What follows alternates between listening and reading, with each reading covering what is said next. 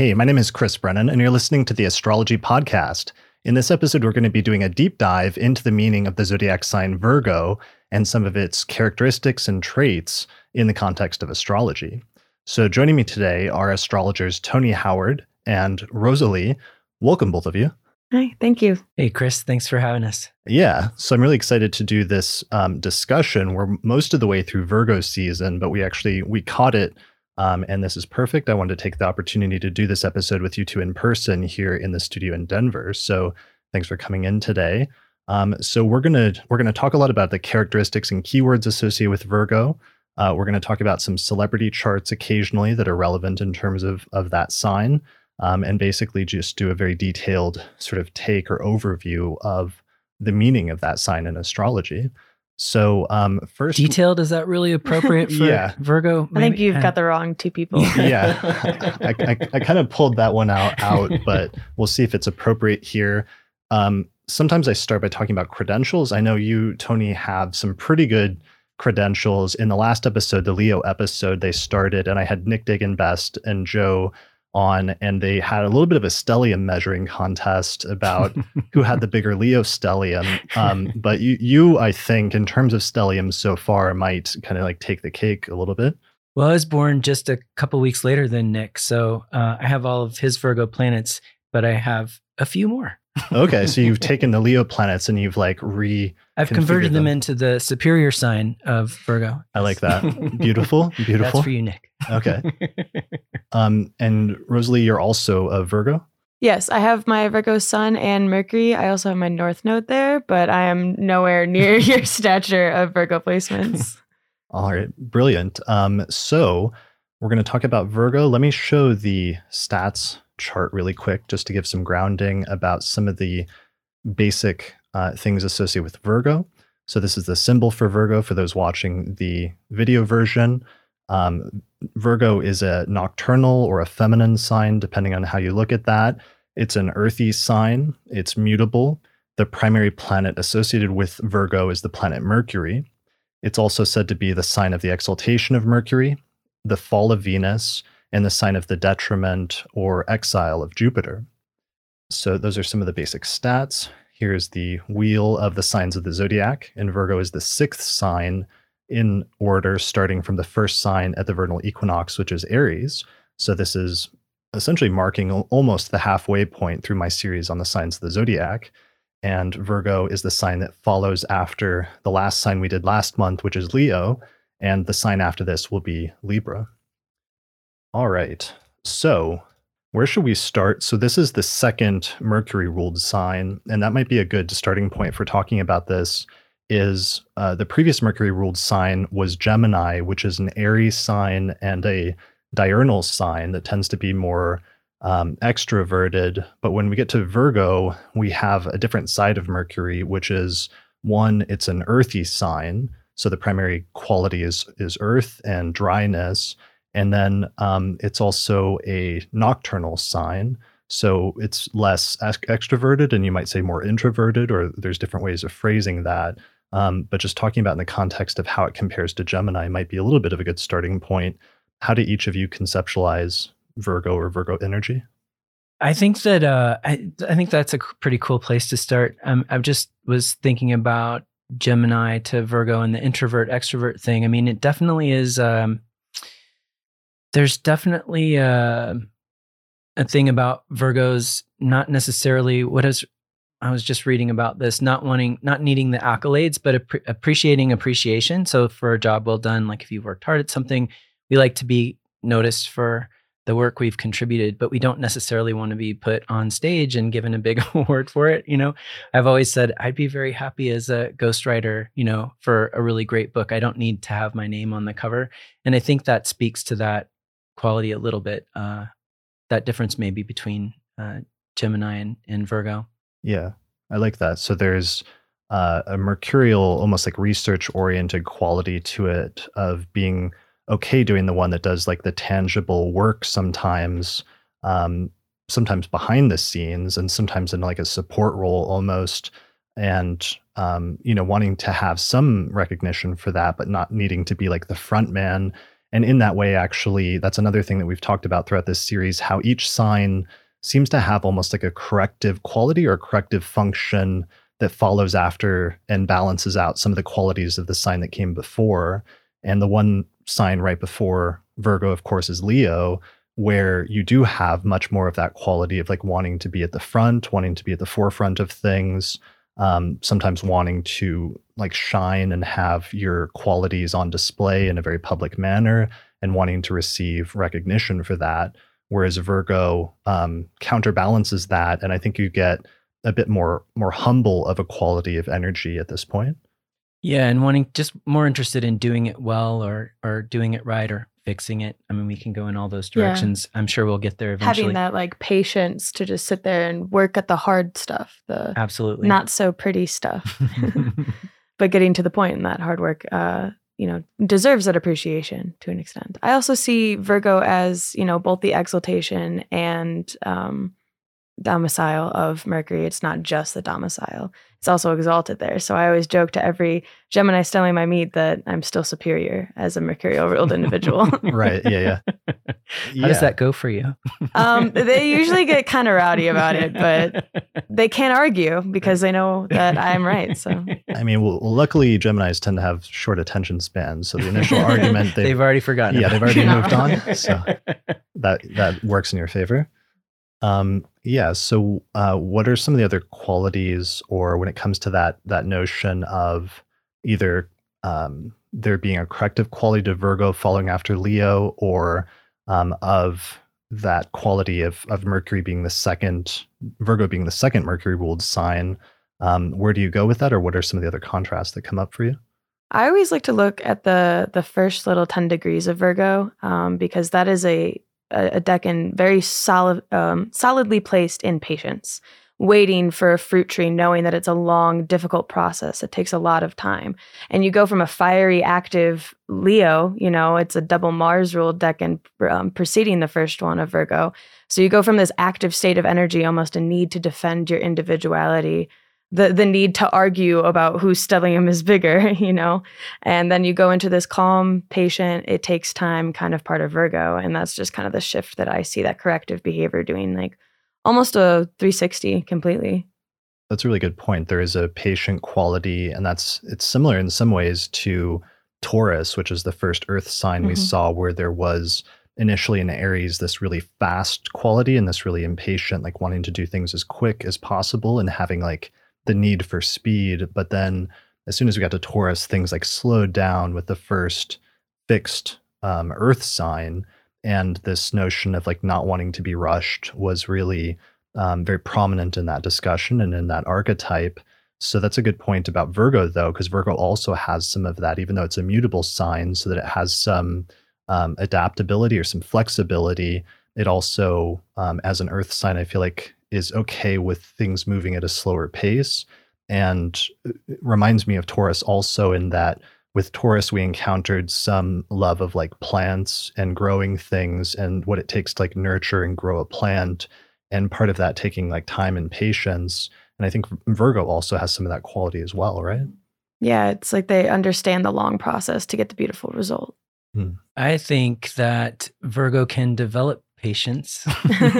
I'm not sure if it's like inborn, but yeah, I think it's definitely a trait that can be cultivated. What happens to me a lot, I like you, Chris, I work with a lot of technology in my work, and I've been in public situations where we're doing like a live streaming live event where it's like partially online and partially in person, and the internet goes out or something goes wrong, and afterwards everyone comments on how patient I appeared, and I'm like, I definitely did not feel like that on the inside. It's like internally screaming. Yeah. Exactly. Yeah. Okay. Right. I feel like it's just the mercurial mind, the Geminis express it outwardly and the Virgos just hold it all in. Like it's still happening. It's just we don't express it. We're able to have that stoic face.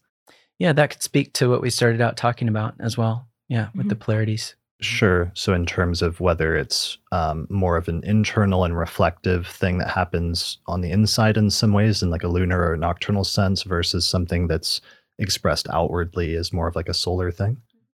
Yeah, and I think Virgo offers I think you already said it earlier about the humility. That's something that's introduced to kind of counter some of the Leo tendency. Although I will say that I think we sometimes overdo that, the extroverted version of Leo, because there's definitely an introverted version of Leo that I've seen as well, and other things in the chart can kind of coalesce to create that environment for that to be expressed in a more introverted way. But a phrase I've heard before that I really love for that is quiet dignity for Leo. But with Virgo, we have the willingness to look in. Well, we're talking about going inward just now, but to look inward and to see, what could I have done wrong here, and what could I have done better? This is what I could be. This is what I am, and how do I get here? And then taking the next steps to get there is where. That's how to keep Virgo on track. If you stay focused on this is what's wrong, I think that's where a lot of the problems kind of emerge. Yeah. Okay, that's a really good point, because I think that gets to one of the core functions of Virgo, which is the ability to be critical and the ability to be self-critical, or to criticize others, to have the ability to see the flaws in something. Because one of the things that Virgo does really well, and I think one of its core archetypal functions, is the ability to see things that are very small and that other people might miss or that other people might overlook, almost like a microscope. But in doing so, that means when you're able to see all of the details and you can see all those little things that other people miss, even just like minute differences, that can bring the flaws in things into greater focus as well. Sort of like if somebody's just looking at a diamond from far away, it looks like a diamond, but if somebody takes a microscope up to it, they can see that there's like cracks and imperfections in it or something like that. Virgo has often that superhuman ability or that special strength to be able to see the flaws or the cracks or the minute details in things. And sometimes that can give them a reputation when it's projected outwards of being overly critical. But one of the things that's important is that same function is often also projected inwards, and it can be a self-criticalness as well. Oh, definitely. I think it's also when they try to perfect things, that's just what they're trying to do. They're trying to like see the flaws in order to make it better, but then they end up ruining the perfection of whatever they're trying to do by trying to perfect it, because it just crumbles beneath them. They file the nail too short, they whittle the wood too much and it snaps, kind of thing. Absolutely. You can take it too far. And so, not aiming for perfection, but just aiming to improve it, as that can usually set that part of your psyche in a little bit better balance, I think. Is that something, though, that may be hard, especially that a lesson that like people with heavy Virgo placements, that takes a while or is a lifetime thing to learn once they grow older into like adults or become more mature, that perfection might not always be possible? Because is there still like the desire to achieve perfection in the sense of minimizing or getting rid of all flaws or imperfections in something, but then maybe at some point realizing that that's not always possible? I feel like that depends on the placement that we're talking about and what transits they've gone through and what kind of energy they've gone through. Because I've met plenty of Virgos that are older individuals, like in their 50s, that still act like they're an 18-year-old underdeveloped Virgo who whines and cries when things don't go their way. But I've met plenty of younger Virgos that seem like they're ready to go up on that mountain peak and spend the rest of their life living in solitude because they just understand everything. Yeah, I think you're right. I mean, it just depends on your experience and how you've integrated the messages. I think kind of, life naturally teaches you what direction to go in for your own growth and evolution. And for Virgos, I think this is one of them. A really great set of books, I think, that's really useful for Virgo that I always recommend for clients is pretty much anything by Brene Brown. She's a Scorpio with Pluto and Virgo. And I think you were talking about internalizing that self-criticism a little bit, and we could talk about that more too in that whole process. But I think that Pluto and Virgo generation can kind of take that to the next level. It's kind of an art form, elevated art form for us. Right. And Pluto has that tendency to take things to extremes. Yeah. Yeah. And so the extreme version of self-deprecation and self-criticism and, I'm just a useless worm kind of self-talk, and her books, the first one, I always get it wrong. It's either called The Gifts of Imperfection or The Wisdom of Imperfection. I think it's The Gifts of Imperfection. But, the title alone kind of Right. tells you everything you need to know. But there's great stuff in the book too. And it's so helpful to get those parts back on track. And I think the opposite sign here, Pisces, gives us a really great keyword for unlocking that. And it's allowing. I think it's a great word for Virgo. So in this context, allowing what is. And then I think all healing kind of comes out of that place of allowing and acceptance of what is. Yeah, that's a really good point. So that brings up one of our other important contrasts, which is just between Virgo and its opposing sign, which is Pisces.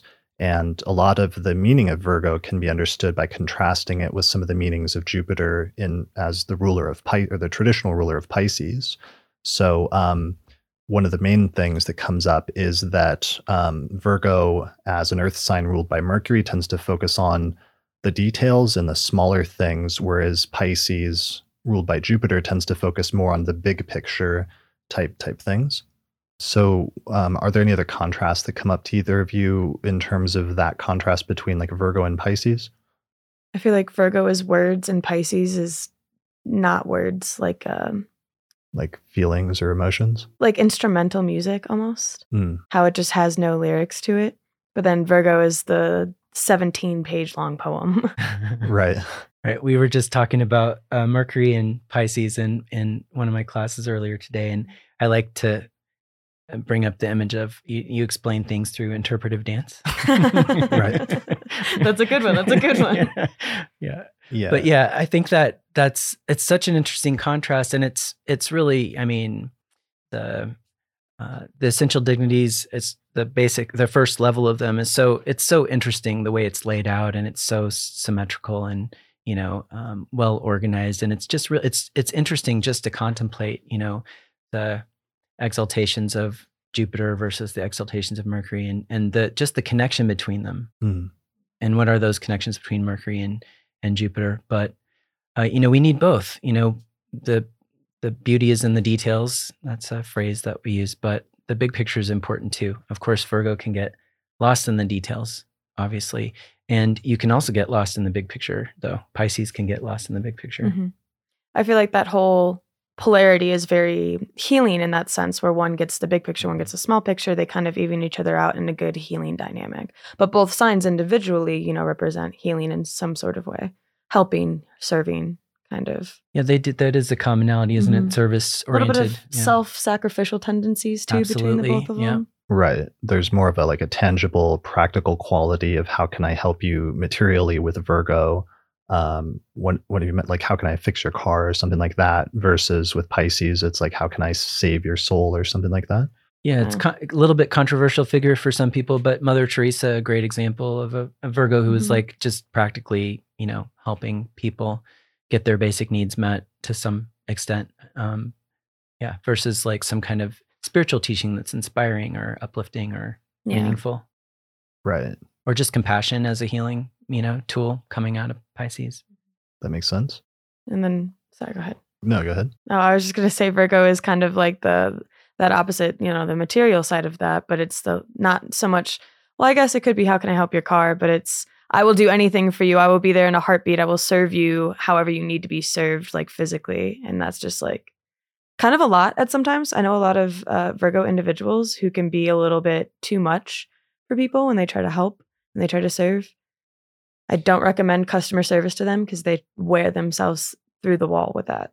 I was hoping we were going to go there a bit. Yeah, customer service is not Virgo territory. Unsolicited advice. We should talk about that too. Virgo's masterful at that. and I always tell Virgos, ask first if the person would like to hear your advice. Right. But what were you saying just a second ago? You were talking about the customer service. Oh, how Virgos would just like wear themselves down by being in a customer service job because they would try way too hard. They would work themselves to the bone. That's a good point, because some of the most helpful people I know are Virgos or have heavy Virgo energy. Mm-hmm.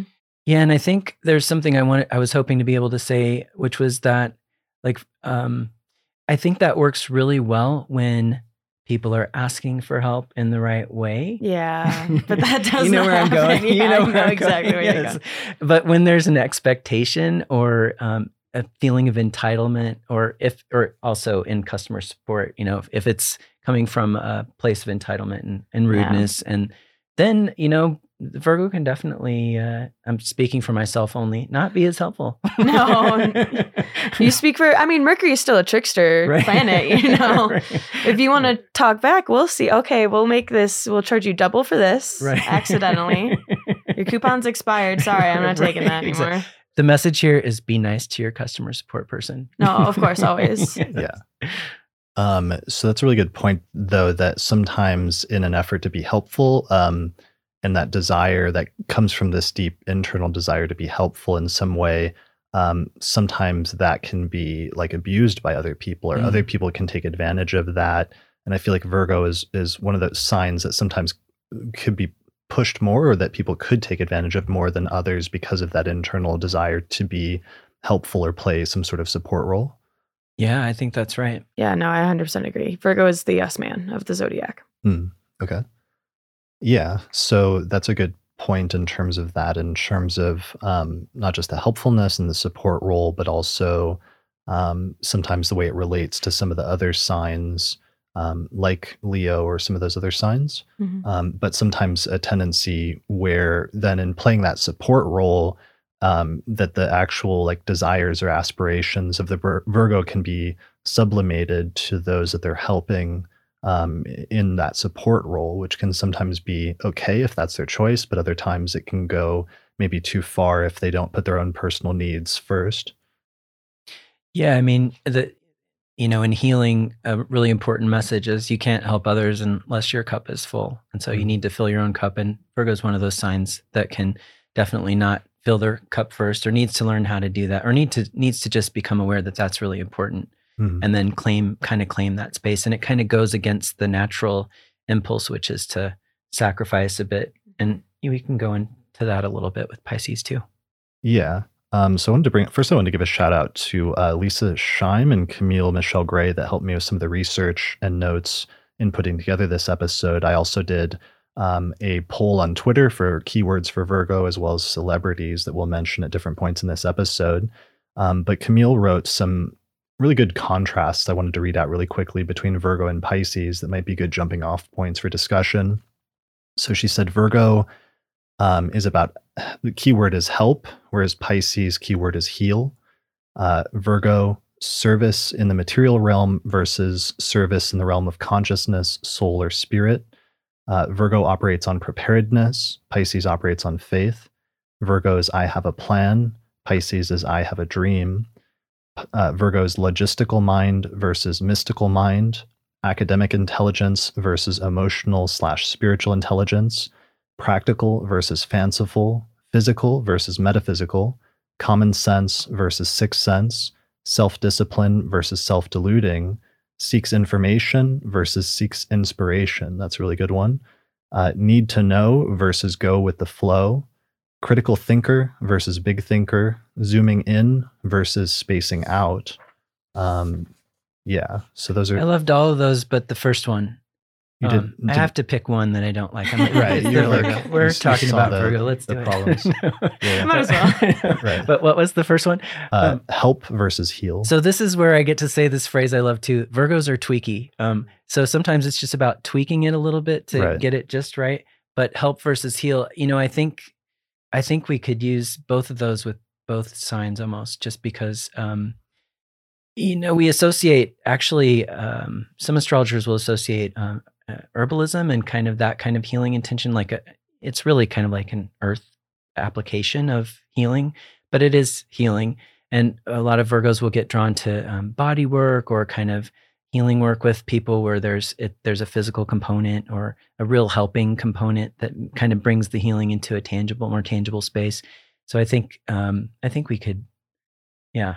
Yeah, that's a really good point. That there is a major medical component, and the ancient symbol, or even the symbol still now of like medicine is like Hermes Caduceus, as for the medical profession and for healers. And I think that's definitely more of a Virgo thing than a Gemini thing. Right. That focus on like medicine and healing and doing things to practically help people's physical constitution. Yeah. And I mean, we can also see that it's the 6th sign in the zodiac. And I know that I don't think either of you subscribe to the A to Z or 1 through 12. Zodiac. But, being in the 6th house, Virgo ruling over the 6, just kind of also adds to that kind of healing quality, but also physical health. Like it's your physical body. It's not your mental health like Pisces would be. It's your physical body. Yeah, that's a good point. And that's one of those areas where there is like, where if somebody was trying to make an argument where I feel like it's more compelling if you're trying to make a 12-letter alphabet argument where there is overlap between that healing component of Virgo and the 6th house focus on illness and things like that. It definitely seems to be a focus on fixing something, repairing something, or making it better. So it's healing in that context, right? Maybe, this is just a guess, maybe there's an impulse in Pisces to bring something whole, make something whole again. To come back into that big picture view, so to speak. Just an idea. But with the Virgo, I mean, I did body work for 9 years and I was really focused on very specific, detailed work. This is what people would write in my reviews. I was like, really? You don't know my chart and you're saying that? So you did body work for people to help heal people? Yeah. And I focused on healing people with specific conditions, ailments, problems. Anyway, just things like, they were coming to me to fix something. Basically, I was just like the body mechanic. I should have used that as my website address. That would have been so good, so clever. We were talking. That came in because we were talking about car repair before. I have car oil over my Pretty Mercury journal, so just a side effect of needing to change your own oil and not wanting to have to pay somebody a ridiculous amount of money to do it. Yeah, that's very Virgo, I think. Yeah, totally. Well, and do it yourself. Yeah. Do it yourself, and also being kind of like a jack of all trades. Like Virgo, I think more than any other sign can sometimes encompass that quality of being a jack of all trades. But master of none, never. It's how I feel about my life constantly. I've been told multiple times in my life that I'm really good at a lot of useless things, but I can't do the really big, important things. Like, that's just time. You'll get there. Yeah, I guess. Yeah. It's a good Virgo aim, though. Mastery of something, especially if you don't call it mastery. Yeah, I don't think that anybody can be a master of anything truly, but you can get to like a level of very like high regard. But working to improve, yeah, always working to improve. But in doing that, that you'll always need to improve, regardless of how much you've known or what you've done. Yeah, so that actually brings up a Virgo that you mentioned, Tony, before we started recording, but a director, but David Fincher. And that's a really good example of a Virgo or somebody with prominent Virgo placements. We don't know his birth time, so we don't know his rising sign, but we do know he has some placements there. And his directing style famously is that he'll shoot like 50 takes or like 100 takes or sometimes even more takes of like the same scene until his actors are just like exhausted from shooting the same scene over and over again. And then from that, he'll be able to like look through all the takes and just like piece together exactly what he wants, because he knows exactly what he wants to see. And he'd rather like shoot a bunch of those and then have a ton to choose from in editing rather than rather than having to go with the imperfection of a scene that doesn't meet up to his standard of what he had in mind. Absolutely. That's something I learned shooting video of. I mean, I've never made films, but just shooting video of astrology events and things. And when you're in the editing room and you've got a bad shot and you have nothing else to choose from, that's the worst, So that makes sense to me that he would go in that direction. And then he's a great example too of a person who really embodies the Virgo craftsperson archetype. Where he's really masterful in his craft and from lots of different perspectives. And he's fine-tuned that over time as well. Although he came out pretty good at the beginning too, even doing music videos. His music videos are pretty cool. Is his whole editing staff Virgos? Because if they're not, bless their souls. Yes, editing is that's a classic Virgo. My Virgo rising best friend is a editor, film editor. When I went to film. I studied film in college a bit, and that's what I was intending to do with it, was film editing, and I did a little bit of it. I love the work, but it's laborious, and a lot of Virgos are drawn to that kind of work. But it can be mind numbing. I don't know. Give me a jar of pennies to count. I'll sit there for a couple hours. Totally. Sign me up. That's a really good point, though, that general archetype for Virgo is editing, and the ability, like the superhuman ability of an editor to like see the flaws and imperfections of something. Lisa Scheim has a Virgo moon, and I thanked her in the introduction to my book because very late in the process, she read it right before I was going to go to publication, like a week or two before, and just found hundreds of typos that I did not see. Right. With this like just superhuman ability to read through something and see when something is out of place. And that is something that I really admire, and I think is like a special skill or like a superpower in some instances. But it's something that it seems like people with Virgo placements tend to share in common. Yeah. Mm-hmm. And maybe a little bit easier to live with if you're a Pisces. I don't know. I'm speaking for the people that live with me. Right. Or just, a different orientation where that kind of focus doesn't get tedious to them. Yeah. Right. To help balance things out, because the Virgo can bring that element into the Pisces life to help them sort of get things together a little bit more, or be more regimented, whereas maybe the Pisces role is maybe to help the Virgo relax a little bit sometimes and zoom out and view the big picture. Yeah. Yeah. So editing, and David Fincher's placements, just really quickly, even though we don't have his birth time, is he has a Sun, Pluto, Uranus conjunction in Virgo, and then he also has Mercury in late Virgo at the same time. So I think that goes back a little bit to what you were mentioning earlier, having a Sun Pluto conjunction in Virgo and that tendency for Pluto to take things to extremes. So in that instance, like taking it to the extreme of shooting like 100 shots of a scene just in order to like get the exact thing that he wants to see. Absolutely. Yeah. And there's if I remember right, that's part of a kite pattern as well, where I'm not sure how tight those water planets are, if they're actually in a trine or not. So I think maybe two of them aren't. I think two of them are maybe too wide, but it still visually has that kind of feel where the Sun and Pluto are kind of opposite Jupiter. I can't see the degrees here. Yeah, it's just early Virgo. Is it just Pluto opposite Jupiter? Here, let me get the actual birth date and I'll cast it in Solar Fire. So it's August 28th, 1962.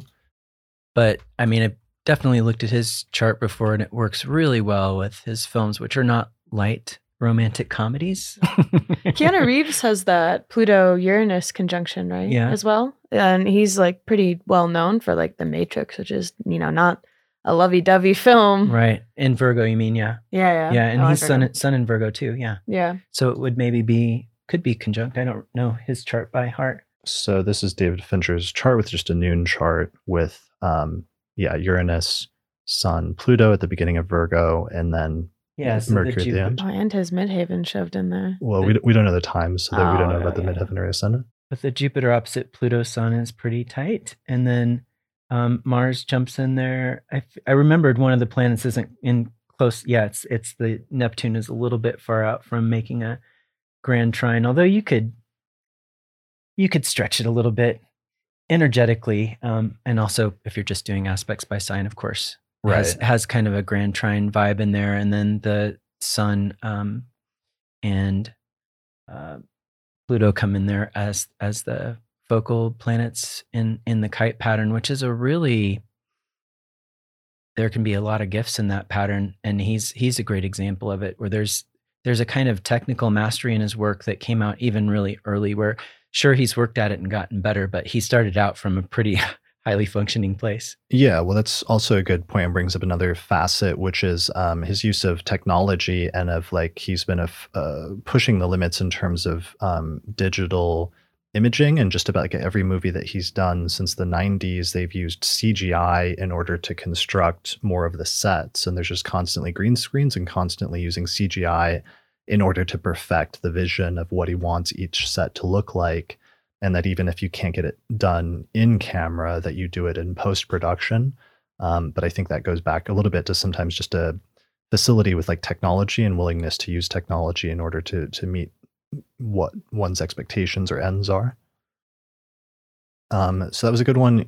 You mentioned Keanu Reeves. Yeah, I think that his Pluto and Uranus are also like in Virgo for his son. I think his He's Pluto born definitely pretty close is, to yeah. me. Yeah, I don't think it's 1968 though. I feel like he's maybe 69. I don't know. Don't quote me on that. Because I saw a lot of celebrities while I was looking with Pluto and Virgo, obviously, but I couldn't find a lot of like. Oh, way off. 1964. So I don't know if this is, I can't remember if this is a time chart, but here's Keanu Reeves where he has. No, 14-degree ascendant in Virgo. Yeah. That's what Astro Databank has. Right. Okay. So it's 5:41 a.m. I just don't know what the source of that is, but if it's like what the rating is. Oh, yeah. So, but regardless, it's Sun, Mercury, Uranus, Pluto in a pretty close, tight conjunction in Virgo. Yeah, he's got a Cazimi Sun Mercury. Mm-hmm. Well, one of the things I always think about with him is just like he's an incredibly like humble guy, and like most stories about him from people are just about him being really humble and like sometimes accidentally like being at the same hotel as a wedding, but then he'll like take pictures with like the couple as part of their photos or just doing other things like that. I know he's had some really hard experiences that have humbled him in different ways because he's suffered some major losses in his life. So that may play a factor as role as well, but also just as a celebrity, he's somebody that oftentimes is spoke of as being very humble. Yeah. Mm-hmm. Even in interviews, his body language is, he's very accommodating to the other people. And the humility, I think, comes through physically in a physical way. Right. And if that chart's right, that energy's there on his ascendant. Yeah, with Virgo rising. Yeah.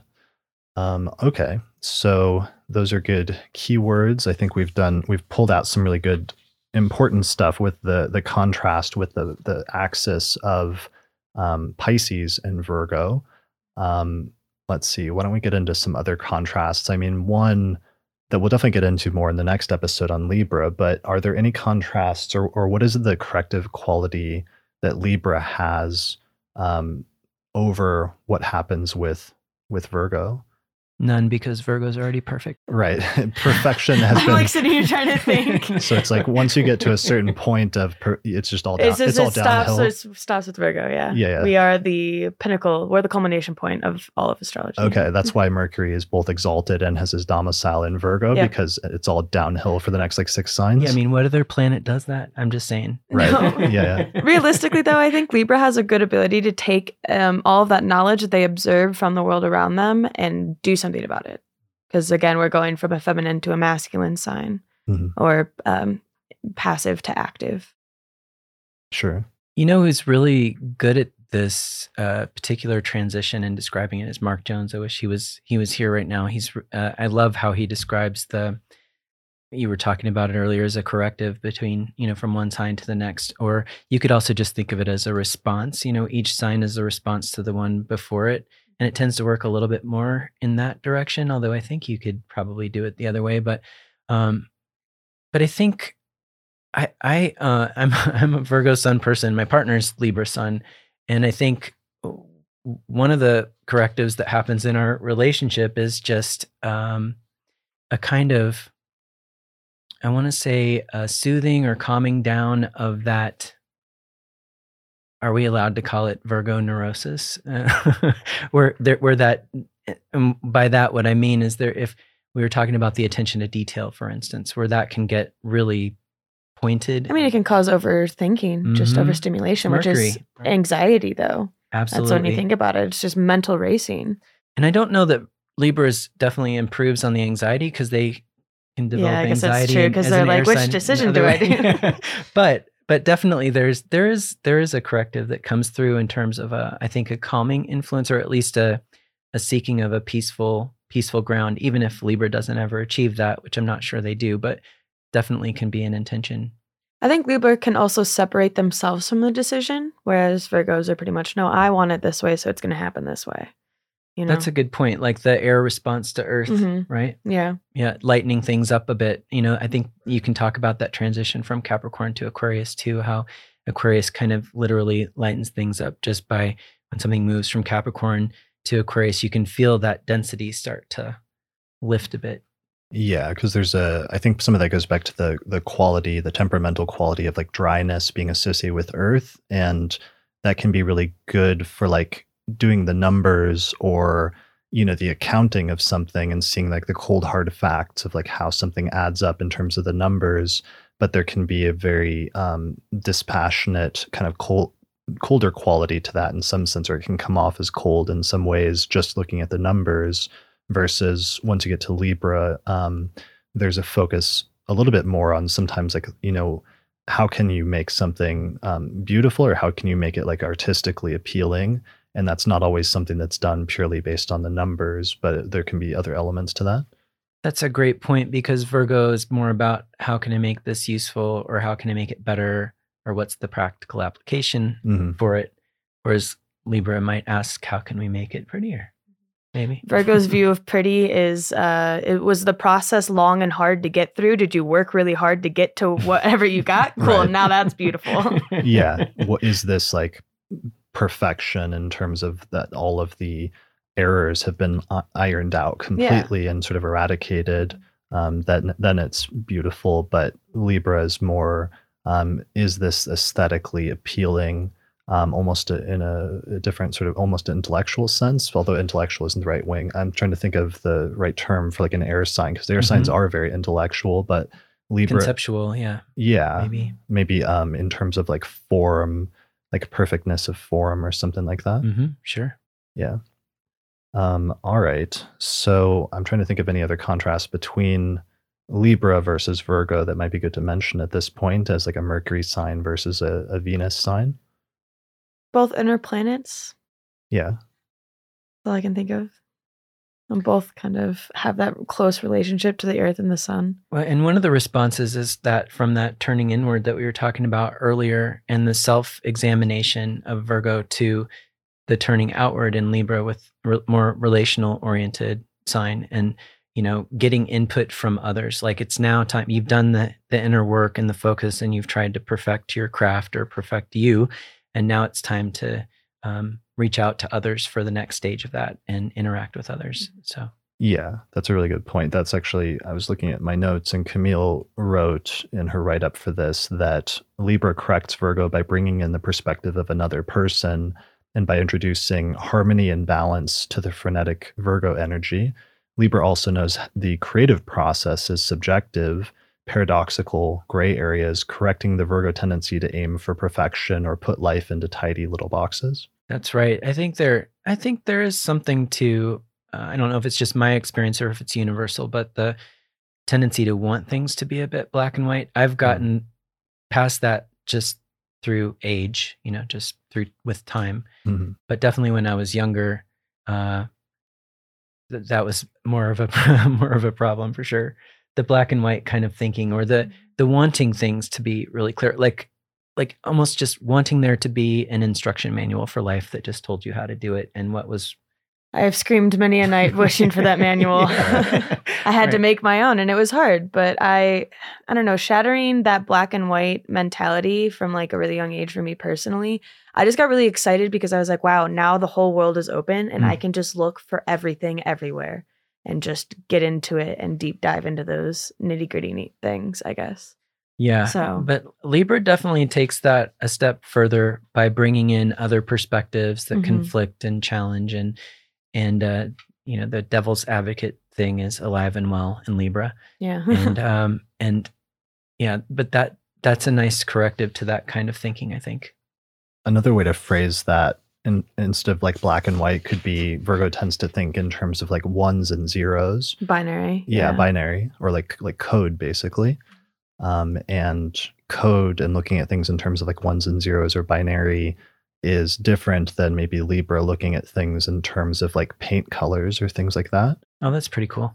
Yeah. I like the way that is phrased. Like, that makes so much sense in my head.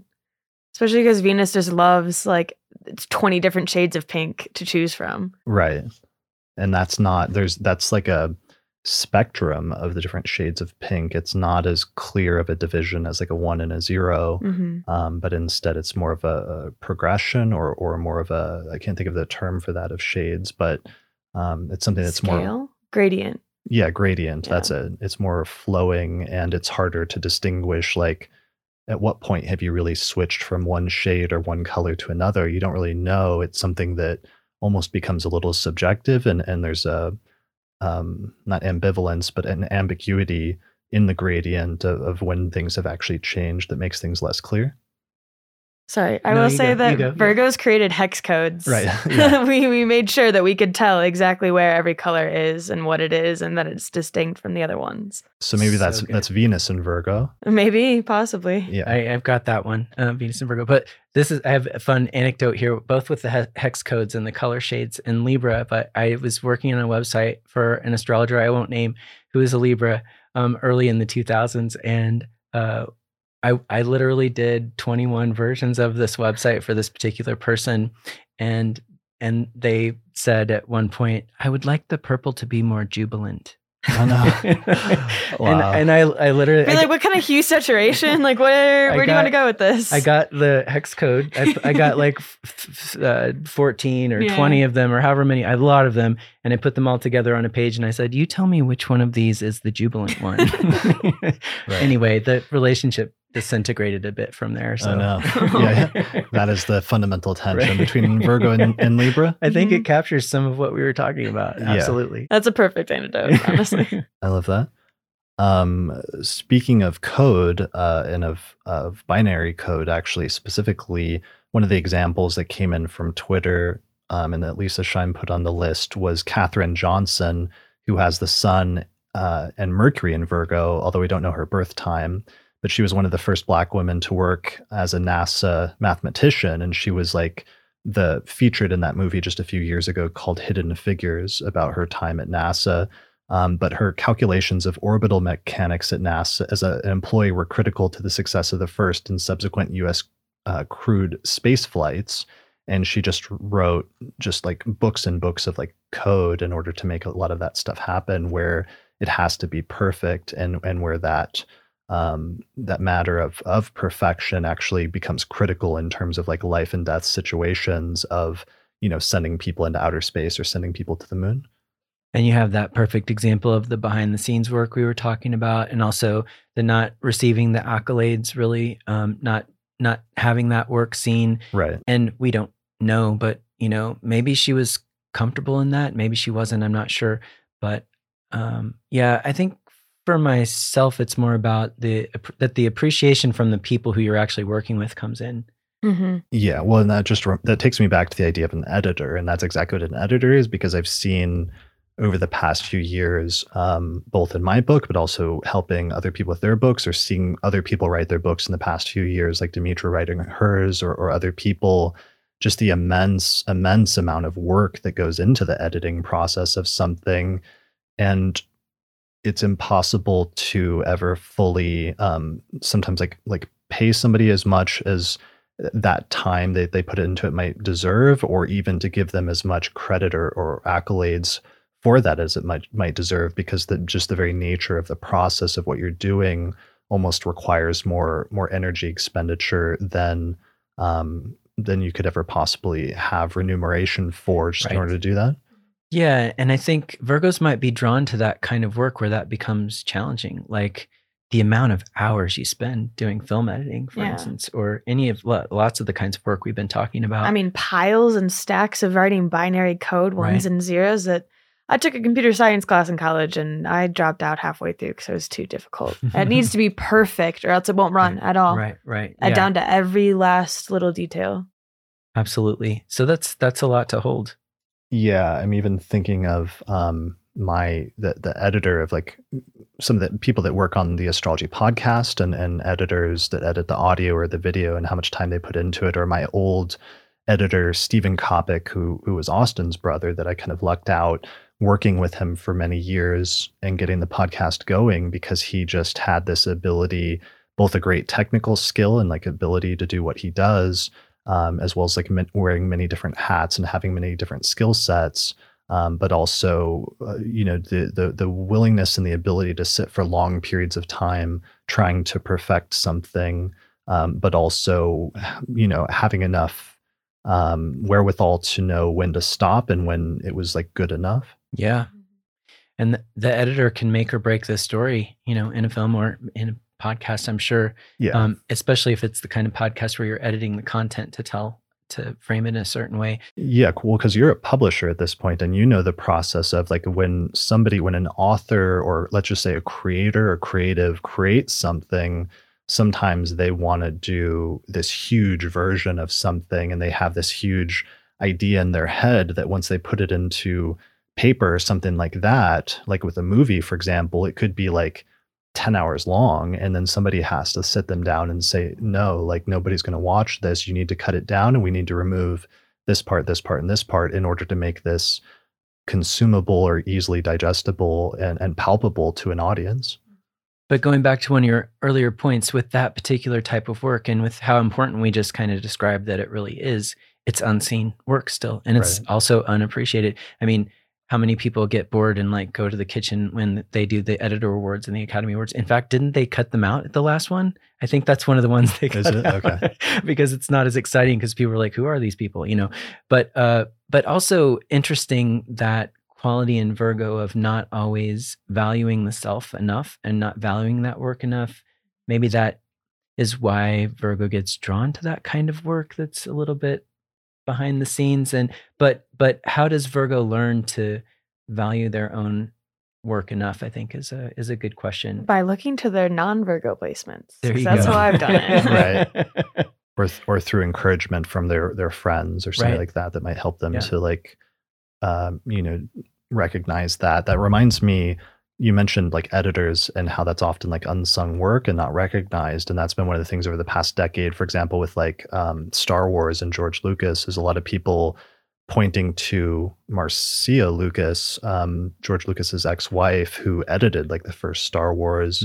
And a lot of people try to argue like saved the film in post-production, where the first cuts of it weren't very good, or like it wouldn't have been as successful, but she was able to like cobble together this movie and like make it work.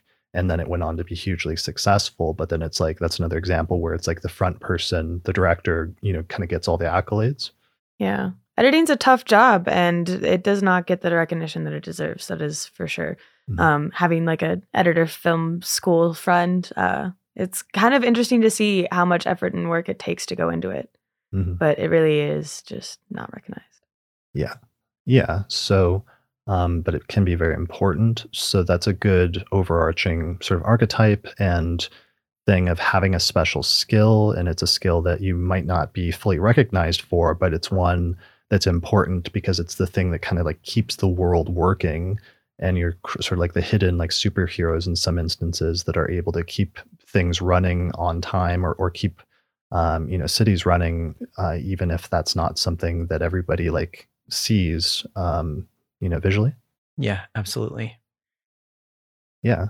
All right. So, let's see, where should we go from here? We've talked about the contrast with the preceding sign, the sign that came afterwards. One of the other contrasts I like to go into sometimes is the elemental triplicities.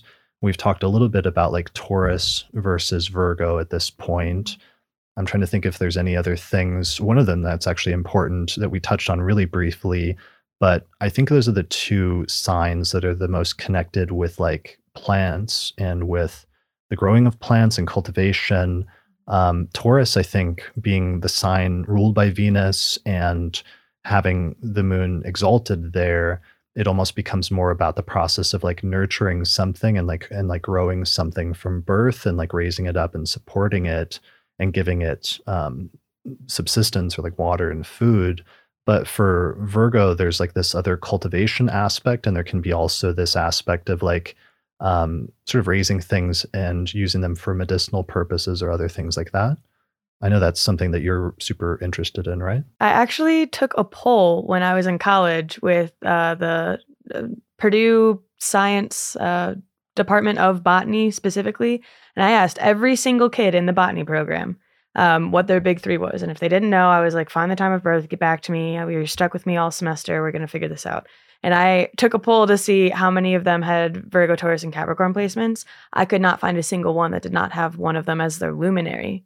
Wow. yet alone their rising signs. So that was always really interesting. Virgo and Taurus were definitely more apparent. There was only 100 or so kids, but That's a good Yeah. amount. A lot of the studies I've done are on a few less than that because I do these kind of niche little studies of a particular focus. I think that's pretty strong testimony. I wish I still had all of that data. I have it in a notebook somewhere, but I didn't write down all of their birth dates all the time because sometimes they would be like my friends in the program. So I'd be like, oh, let me add you to my astro.com account, which has far succeeded its 100 charts. So they have been long gone. Yeah. That is a struggle in that early stage of astrology, is that 100 chart limit. Like it gets rough. And then you got to start deleting some, and it's I just bought the year-long thing. See, I was broke for a long time, so it's you have to delete charts, and it's which of your children are you going to murder at that point? At first I did it just celebrities. I get rid of all the celebrities. Okay. And then you I said get rid it of the Scorpio way, Chris. Well, I'm just saying it's hard knowing who's getting voted off the island of the 100 chart examples. Whereas my mind is I'll just add them back later. Yeah. Look at them for a different source. Right. No, you're right. That is what that is. A Scorpio is who somebody has to die. But you're bringing it back to plants. Your degree is in botany. Yes. And I'm specifically a botany and plant pathology graduate. So I am a plant doctor. So I don't fix people with medicine. I fix plants with herbicides and pesticides and whatever disease control they need. Okay, if they get a fungus or something like that, and figuring out how to manage that. Yep, and being able to identify what's the difference between one rust versus northern corn leaf blight, or this is going to be corn from the Midwest, corn and soybean kind of stuff. There's difference between fungal molds and water molds, so it's obscene. But it's a lot of agriculture, a lot of plants need all of that information to be able to survive. There's a huge disease that's actually wiping out a lot of corn in the Midwest right now called tar spot. There we go. It took me a second. It's been a while. But it's just these little black dots that come out, and we can't, in a lab, solidify it and grow it, not in a controlled, off of the corn itself. We can't control that environment and grow it in a petri dish. So there's no way of understanding how it is devastating so much. And that just intrigued me. And then I just switched my major from human pathology to plant pathology, and I've been in love ever since. Okay. Wow. That's with bananas, where there was in the 20th century something that wiped out the entire type of banana that used to exist, right? Anybody that says that they don't like GMOs, say you better never eat a banana then, because bananas are genetically not what they were 50 years ago, because we genetically modified them to be clones of themselves so much that they're unique and they wouldn't be able to grow without propagation. And it's because there was some kind of blight or something like that wiped out the initial or main type of bananas that used to exist in the mid 20th century. And the same can be said about the American elm tree too, because there was I forget the disease's name now, but there's a huge blight, and now we only have Chinese elm trees here. So why don't we dwell on, expand on that a little bit, of why Virgo might be associated more with plants or different things like that? Where does that come from? Is it because it's an earthy sign? It's ruled by Mercury. It could possibly be because it's earthy, I guess. And Mercury likes to do things with its hands. It likes to be active. And an earth sign kind of brings it to that tangible reality, whereas more Gemini qualities could be more, I'm doing things with my hands, but I'm doing interpretive dance, and that's what you need to see, kind of thing. Right. When I think of Virgo and plants, I think of the apothecary. Totally. And going into an apothecary, and they just have tons of jars of different herbs and different plants and stuff all over the wall. And they're very knowledgeable about what each one does and what the effect each one has on the body and how it can be used in order to try to either alleviate and heal things or to try to balance things out.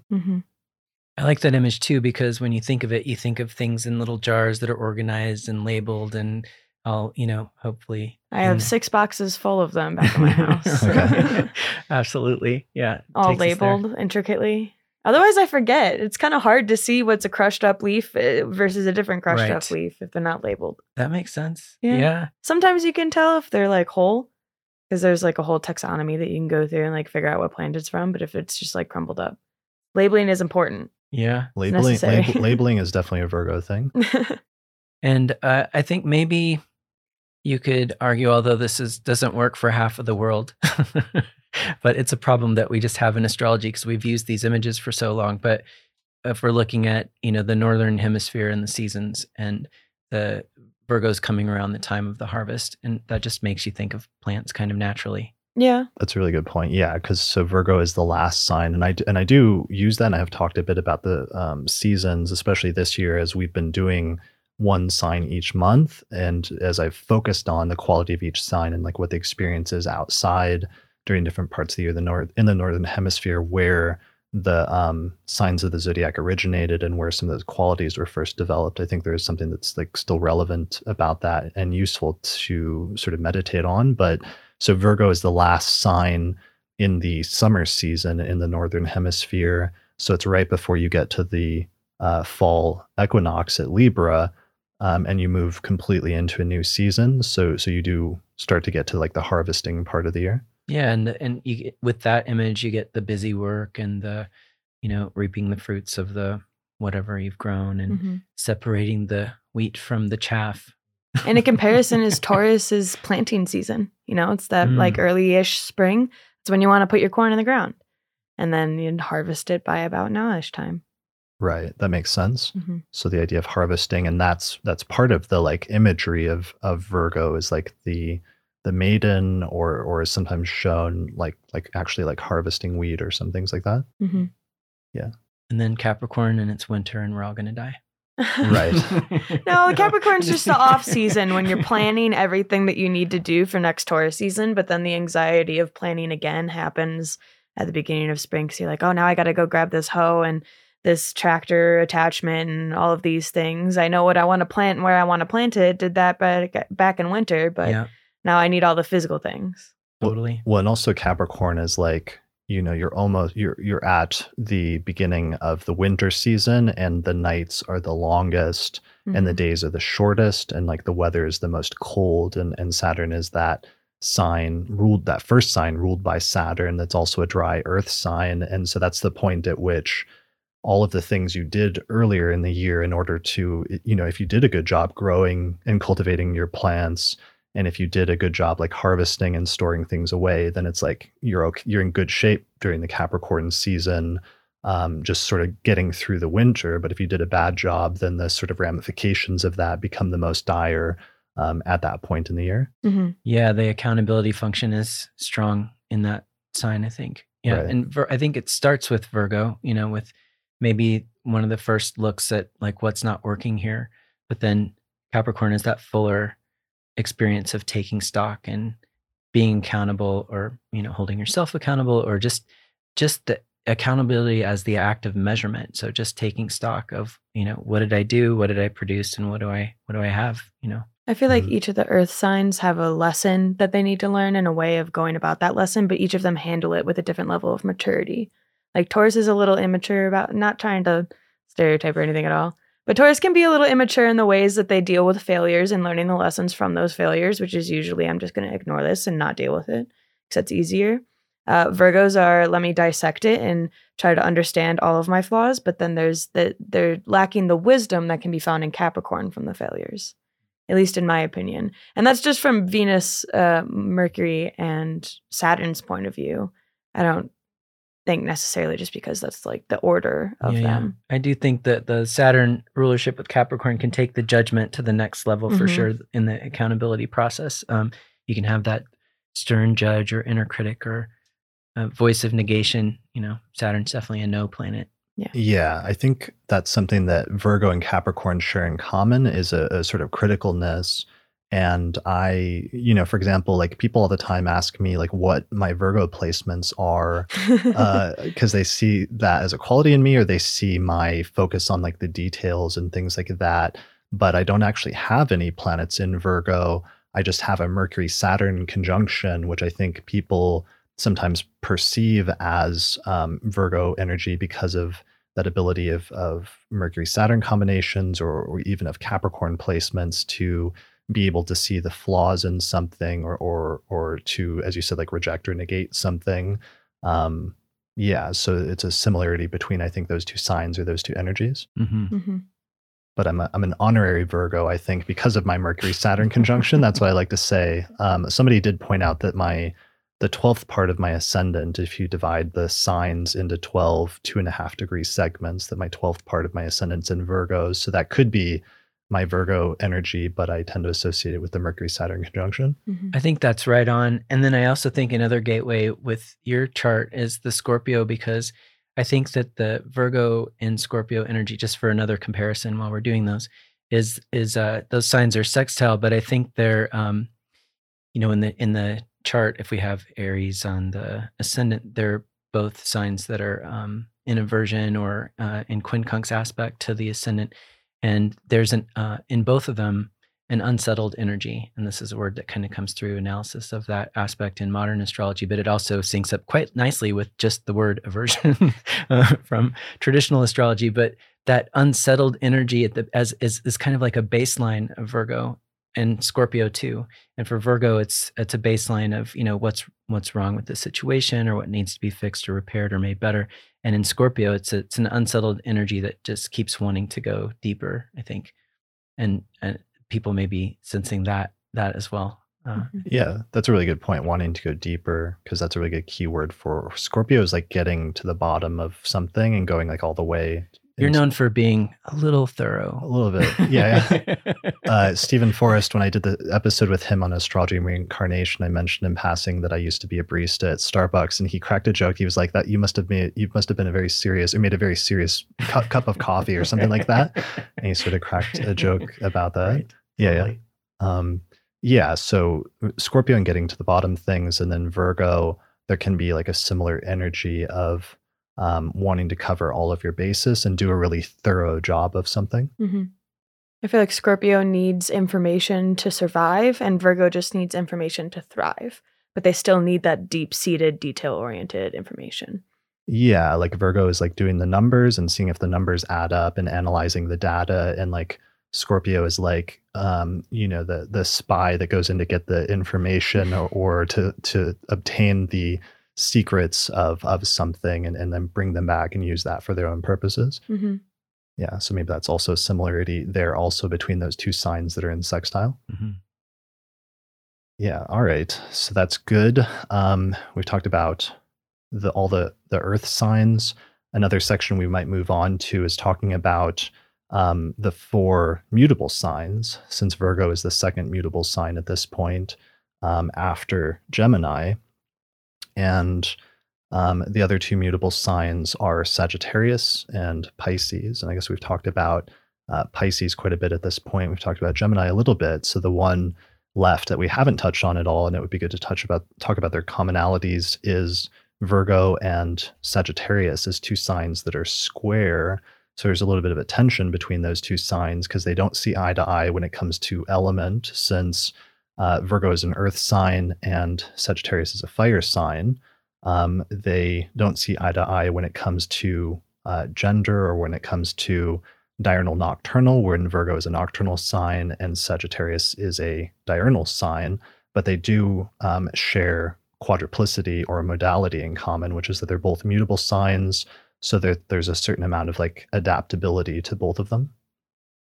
Well, this is my moon sign. Okay. So I am a first quarter moon baby, and it's not a fun tension sometimes, because that Sagittarius is almost like a need to super fan and like get super excited about things.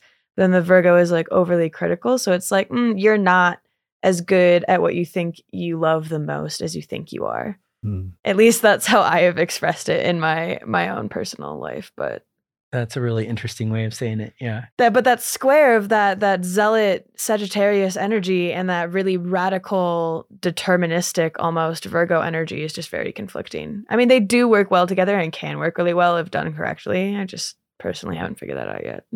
Sure. So, I mean, maybe a part of what's there is there could be, well, I don't normally think of Virgo as a super like pessimistic sign. Maybe there can be a little bit of tension between a sort of the criticalness leaning into more of a pessimism versus more of a exuberant like optimism of Sagittarius. Mm-hmm. Yeah, I think we're back to the Mercury versus Jupiter rulership, and that, you get there that way. But like you said, Mercury's not necessarily pessimistic, but because it's mental and in its rulership of Gemini and Virgo, there definitely can be, when Gemini's going poorly, apathy and complacency can be problems, like, or even just like I already know what that's about and not kind of wanting to delve any deeper. And Virgo can definitely go into the cup half empty territory pretty easily and quickly.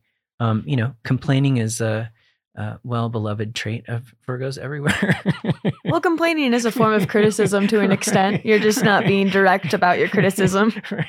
But and then Sagittarius, that square is interesting because it's interesting in in people and in relationships between people with I think the people with the Sagittarius planets can feel like their balloon's been punctured a little bit by the people with the Virgo placements. Just even if you're thinking about the earth to fire, just, Virgo, what Virgo is pointing out is probably real, but the Sagittarius might not want to go there or accept it, or doesn't even think it's important. And so that can be hard for both signs in that respect on either side of the relationship. Yeah. So the Sagittarius friend might be like, let's jump on a plane. Let's go take this trip to a foreign country like tomorrow. Yeah. And Virgo can be like, we need to get our vaccinations. We need to like, what's the language? Let me grab a quick book. Yeah. We need to like learn the language and like we need to plan out the trip. And, right. and Sagittarius is like, no, we just need to go like right now, tomorrow. And that'll be fun. Right. And Virgo says fun. What is that? What is this fun? Right. That's not, I'm doing the numbers on this and it's not adding up. What's the purpose of it? Right. Yeah. Is it going to contribute to my growth? And can I learn from it? Right. No, I don't want to go. Right. Yeah. No, anyway, just all joking aside, I think it's a challenging square of the mutable squares. I think it's one of the more challenging. That might just be all my experience. I feel like with the shared rulership between the other ones, with Virgo and Gemini and with Sag and Pisces, that creates a bridge that isn't as easy to find with the Virgo Sagittarius piece. I always just find it interesting too about how the mutable signs are the two planets that oppose each other almost in their meanings and rationales. It's Jupiter and Mercury, the big thinker and the small detail-oriented mastermind. Well, both can be masterminds, I guess, but mainly the Virgo. Yeah, mainly the Virgo. But that is the whole mutable square, with cardinal signs and or fixed signs. You don't really get that same kind of polarity between two planets. It's just two key players we've got going on here. And you can really see, I think, the nuanced differences between each of those mutable signs just by this discussion about Jupiter versus Mercury almost.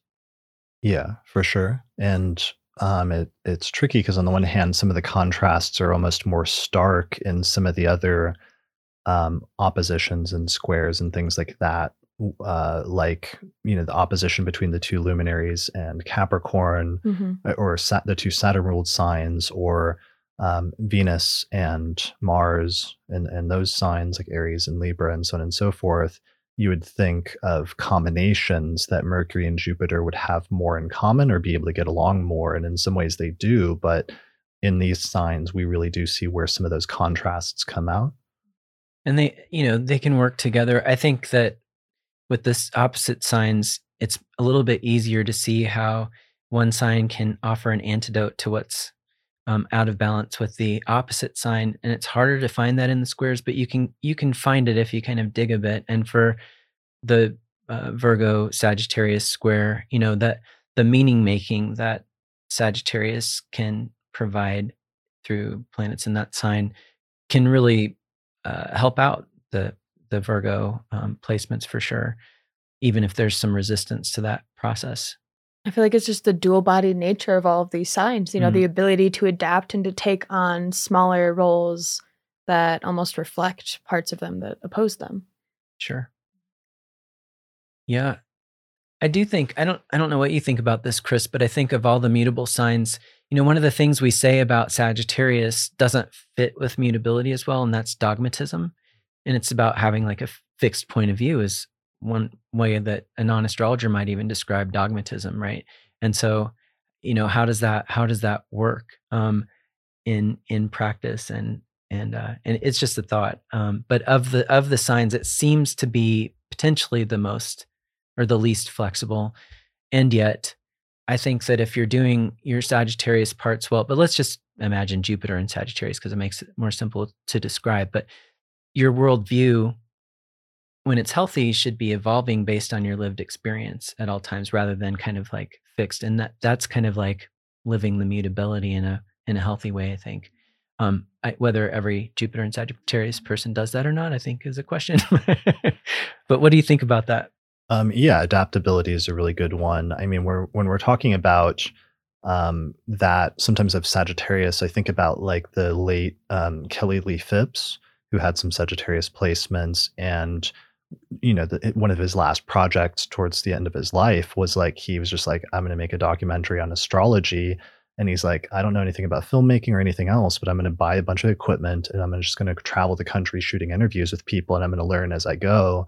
And that's a very Sagittarius way to do things, but it's like it happened and he got it done and it eventually came out. And there were some issues because you could see like in the interviews as he was learning as he went. And sometimes he'd like record his audio in like a really echoey room and it would be really bad, or he'd record another interview outside and you'd hear like the wind blowing. Mm-hmm. And he would learn as he went. And I think that kind of approach could be really like hard for like a Virgo to deal with, where they would want to plan things out better and like know the technical specs of things and have some mastery of that ahead of time. But on the other hand, that approach also can have like an enlivening effect, I think, on Virgo to help sort of push it to create more rather than hold back and wait for things to be perfect before doing anything. Totally. So there can be something good about the energy and the tension between those two that can be productive in some ways. Absolutely. Yeah. Yeah. So, all right. So that's Sagittarius and the mutable signs and adaptability as an underlying archetypal Virgo trait, I think to some extent, as a core thing. I don't know if there's anything worth dwelling on there anymore in terms of the mutable quality of Virgo. Is there anything else that either of you can think of?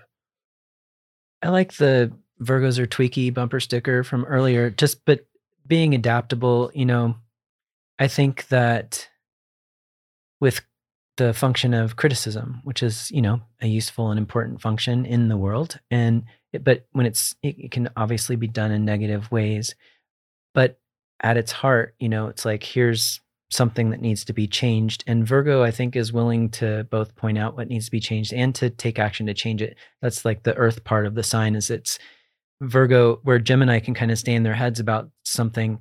Virgo's like, what can I do with this information? Mm-hmm. Like, how can I put it to use? How can I embody it in the real world in a tangible way? What can I do with it? But there's a willingness to adapt to situations, to make changes, internal, external, that I think is real evident. Yeah. Yeah. And also the ability to do multiple things at once, I think, is an important quality also that I would associate with Virgo almost more than any other sign. I mean, maybe Gemini to a certain extent, and some of that is I think about some of the early Hellenistic astrologers like Dorotheus when they're talking about electional astrology. And he talks about if you put a mutable sign on the rising sign, or if you make a mutable sign like a Virgo prominent in your electional chart, that you'll start something, but then before the first action is taken, there'll be a second action that will have to be taken. And the second action will be brought to completion first before the first one. And then you'll have to go back and do the second. And it makes me think of that, and makes me think of things like Mercury retrogrades, where you sometimes have that experience of doing something thinking it's finished and it should be a thing that just takes one effort and then it's done. But then you end up actually finding out that the first thing failed and you have to go back and redo it.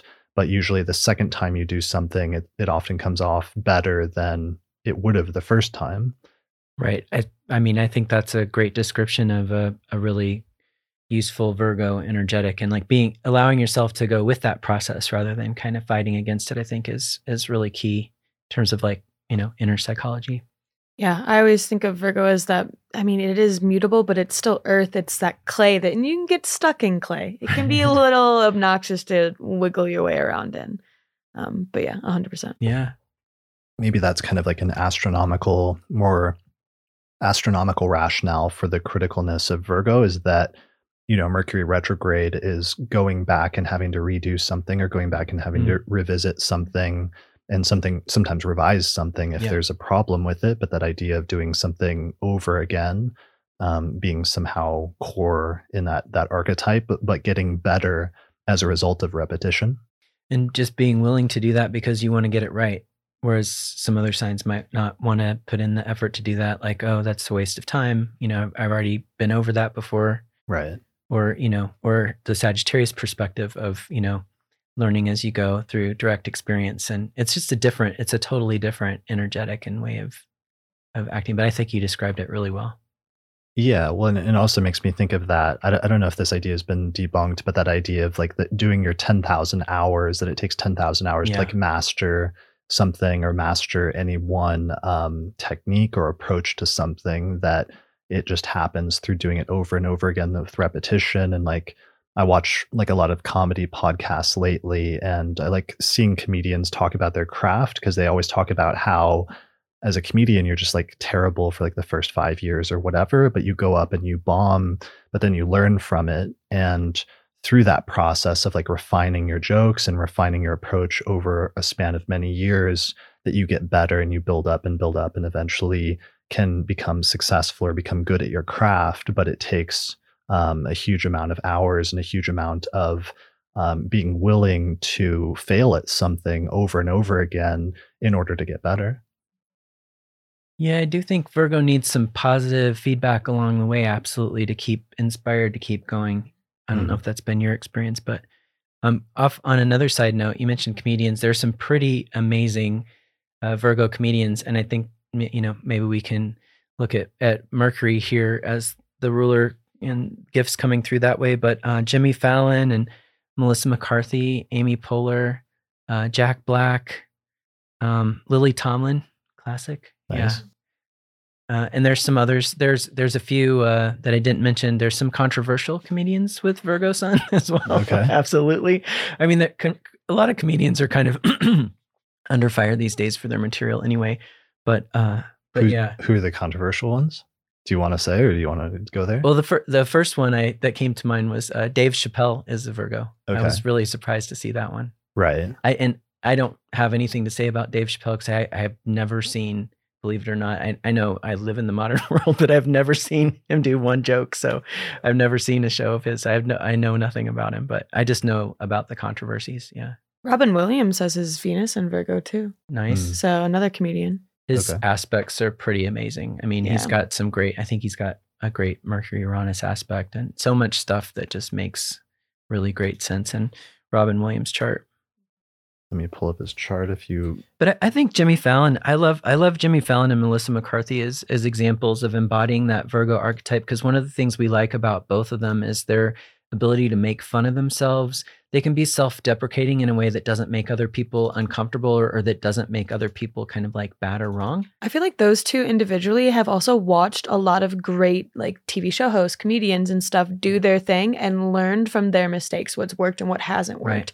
And I feel like that's a trait that a lot of Virgos really embody, but especially with Jimmy Fallon, like he took over the Tonight Show and he was like, I've seen how this has been transitioned before. I've seen how it's gone. And he absolutely killed it with ratings when he first took it over. Totally. Regardless of how people want to view him, but he's good at getting the numbers in. That's for sure.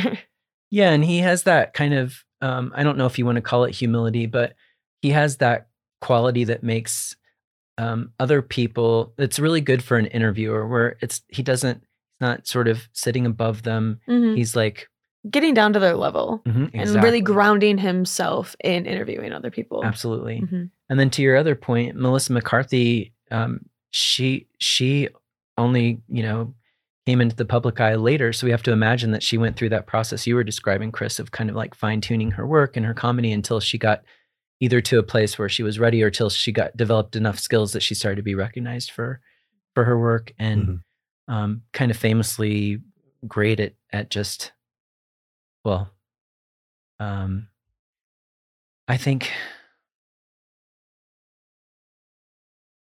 expressing that energetic of humility in lots of ways that are great for comedic effect.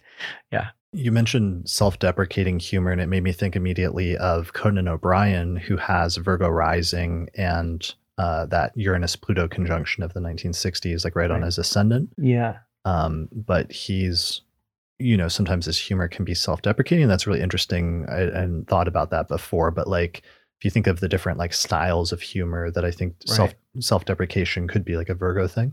No, that's like Jack Black too, like Nacho Libre. He's just making fun of himself that whole movie. Exactly. Right. Yeah. But not in a way that, there's a way in which some comedians do that make you feel uncomfortable. And I like to think, maybe this is just me, but I like to think they do it in a way that doesn't. No, Yeah. It's almost as if you can tell they're comfortable in their own bodies and they're just living their life, doing what they want. And they're having fun with the whole experience. Yeah. Yeah. It's like that elevated ability to lean into that and almost like acknowledge the flaws in something, but like to own it and transcend it in some ways, and to use that to laugh with people rather than just being like the subject of being laughed at or something like that. Right. They play like the strategic game, they're able to flip the scenario around. They don't get bullied, they bully themselves. That's easier because a Virgo is a Virgo's worst enemy. That's for sure. I think that's well said. Yeah. And they're witty too. They're witty, and that's, Mercury's skill. Or like clever is another word. Clever is a better word. I think witty's maybe better for Gemini. I think clever is probably good, because clever is a kind of humor that sometimes you don't laugh out loud at. Right. You're like, oh wow, that was a really good line. But yeah. Right. Or you're like, that's smart. Like, I see that joke and that was a well-constructed joke, and you almost like intellectually like laugh at it, even if it didn't like make you burst out laughing or something like that. Yeah. Cameron Diaz is also a Virgo. She has Sun, Mars in Virgo, and she does comedy quite well. But with a lot of these folks too, there's that earth quality of it being embodied, or just, literally it's kind of like a little bit more of a physical comedy too, without being slapstick in what I imagine might be more of a Sagittarius way, but a little bit more, but it's still like a body kind of comedy. Like there's something about the physicality, whether it's their gestures or movements or just, Yeah, that makes me think of, you mentioned Robin Williams earlier, who has Venus in Virgo, but also Saturn in Virgo. And let's see, here's his chart. You can really see, he has so many great characters, and you can see them through all of the different planets in his chart. And you can see him in like 5 minutes go through every planet in his chart, embodying those different characters. He's pretty amazing. Yeah, I think there's only a couple people that are able to do that very well, like play multiple roles for one movie. Right. And I think Robin Williams is definitely one of them. It's that mercurial aspect, the man of many hats. Yeah. He had Scorpio rising, and that Mars conjunct Uranus in Cancer, and that unexpected, sometimes kind of like zany or wacky quality. But then, it's and what I was remembering was Mars conjunct Uranus, not Mercury, and it's because Mars is the chart ruler. Mm-hmm. Right. But he still has that Venus conjunct the South Node at 10 degrees of Virgo in the 11th house, and Saturn up there at 27 Virgo, also in that sign. Yeah. Yep. Yeah. And for those folks interested or into evolutionary astrology, that would be a pretty big deal. Venus conjunct the South Node in Virgo, and how he, I'm just picturing some of those characters. Like I said, you can see kind of any planet in this chart and coming through some of these characters, but you can see some of those characters in his work too. Mm-hmm. I feel like he truly understands the really gross, disgusting process of like mutilating his own facial features, his own disguise, dressing up as, Mrs. Doubtfire in order to get the laugh, in order to get what he wants out of it. Yeah. Are there any other comedians or anything like that? Another one we could go into at some point is musicians as well.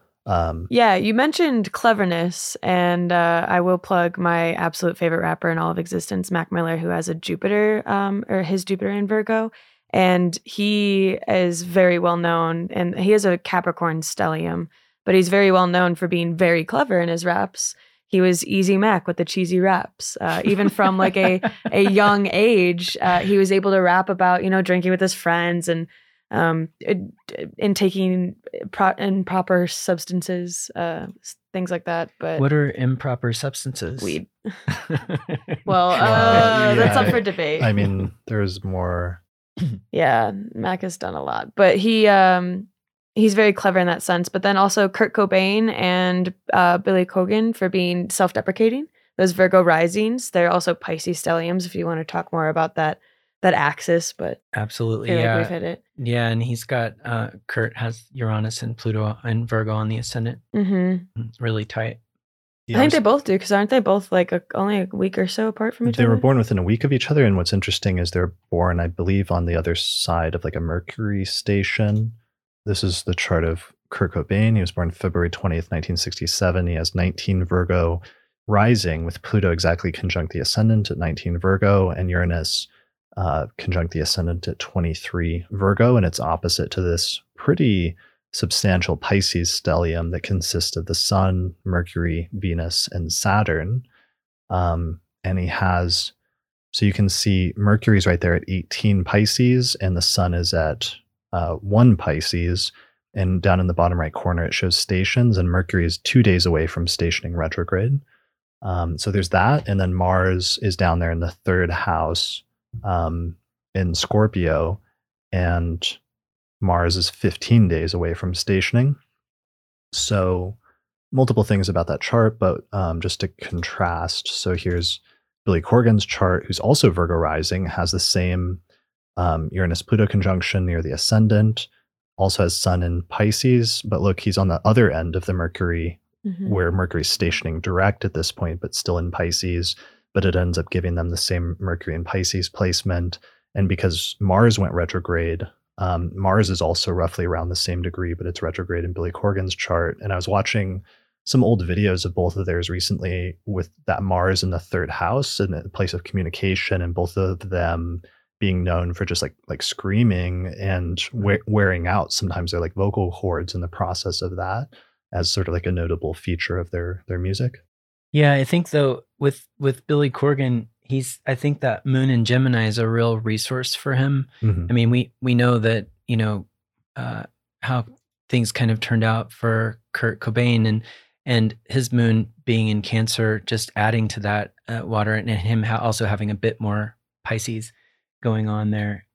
Yeah. Well, the other thing is like the Saturn changed signs, which I think is really interesting in terms of that co-presence, so that Saturn had moved Saturn out was in of Pisces, in Kurt's chart, right? Yeah, so it's much more coloring that entire Pisces stellium in Kurt's chart, and also creating more tensions with the ascendant in Virgo, and that self-critical tendency. And there's another keyword there that I'm forgetting, but martyr with Pisces, maybe. I didn't know if that's where you were going, but a little bit. But he just, in his suicide note, like famously referred to himself as like a sad Pisces, or something to that effect. And you really pick up on that Virgo Pisces axis, but also just the heavy role that Saturn was playing there, and some of the issues with depression, and ultimately like not being happy once he achieved like fame and stardom, and that actually being something that overwhelmed him and that made him feel not good,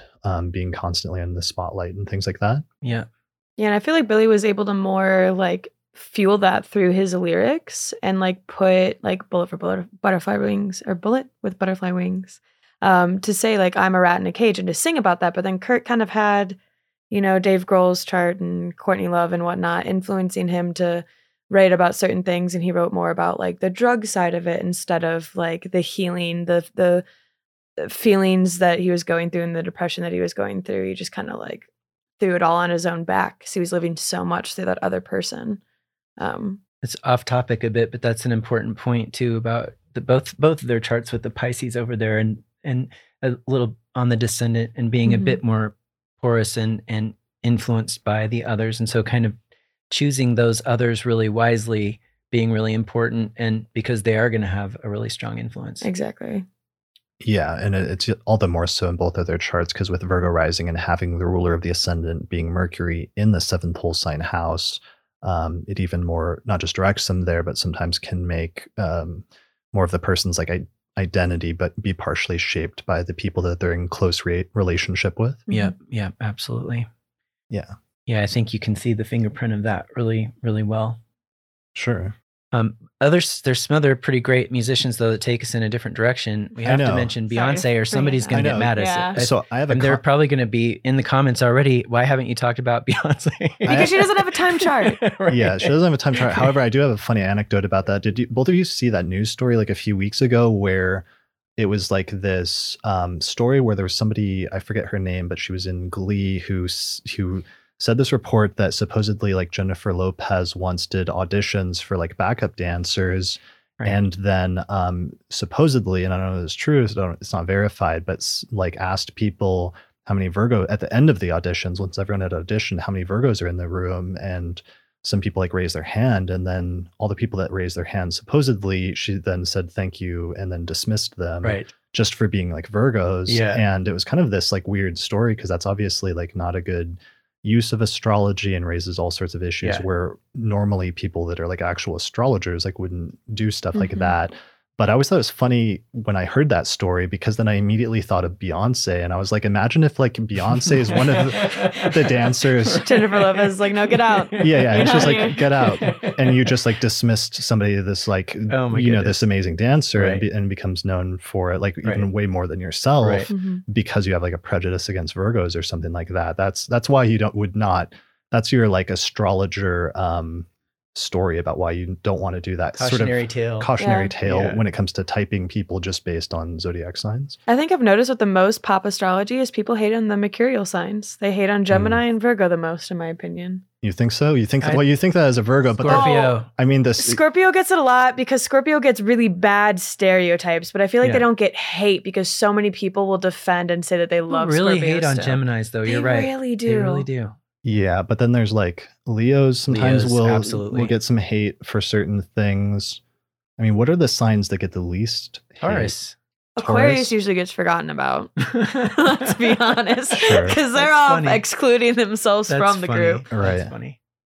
Yeah, so okay, I guess I might have to do a ranking at some point of the signs that get... It's time for another poll. Yeah, we got to do a poll. Which zodiac sign do you hate the most? Get the most hate. But then everybody just talks about their own ex, their own personal experiences. That's right. Like, oh, I've been screwed over by one too many Aries. That's a sign that's going on number one. Well, and that's the danger, especially among a like less educated public that know much about astrology and the nuances and how you have to look at a person's entire chart and how it's more complicated, and that even if you had this experience with one person who had this manifestation of these placements, that doesn't mean you're automatically going to have this experience with somebody else, but that might be, where something like that Jennifer Lopez story was coming from if that was a true story. Yeah, that story was interesting because I used JLo a lot in teaching for kind of some positive Leo traits where, when you have, I think, cultivated self-love as a Leo in a really healing and positive way, you're then able to have that kind of generosity of spirit with others that we describe with Leos sometimes. And I think she does that really well. And you can really see that on that dancing show where she's a judge, where she can be so generous and supportive of other folks.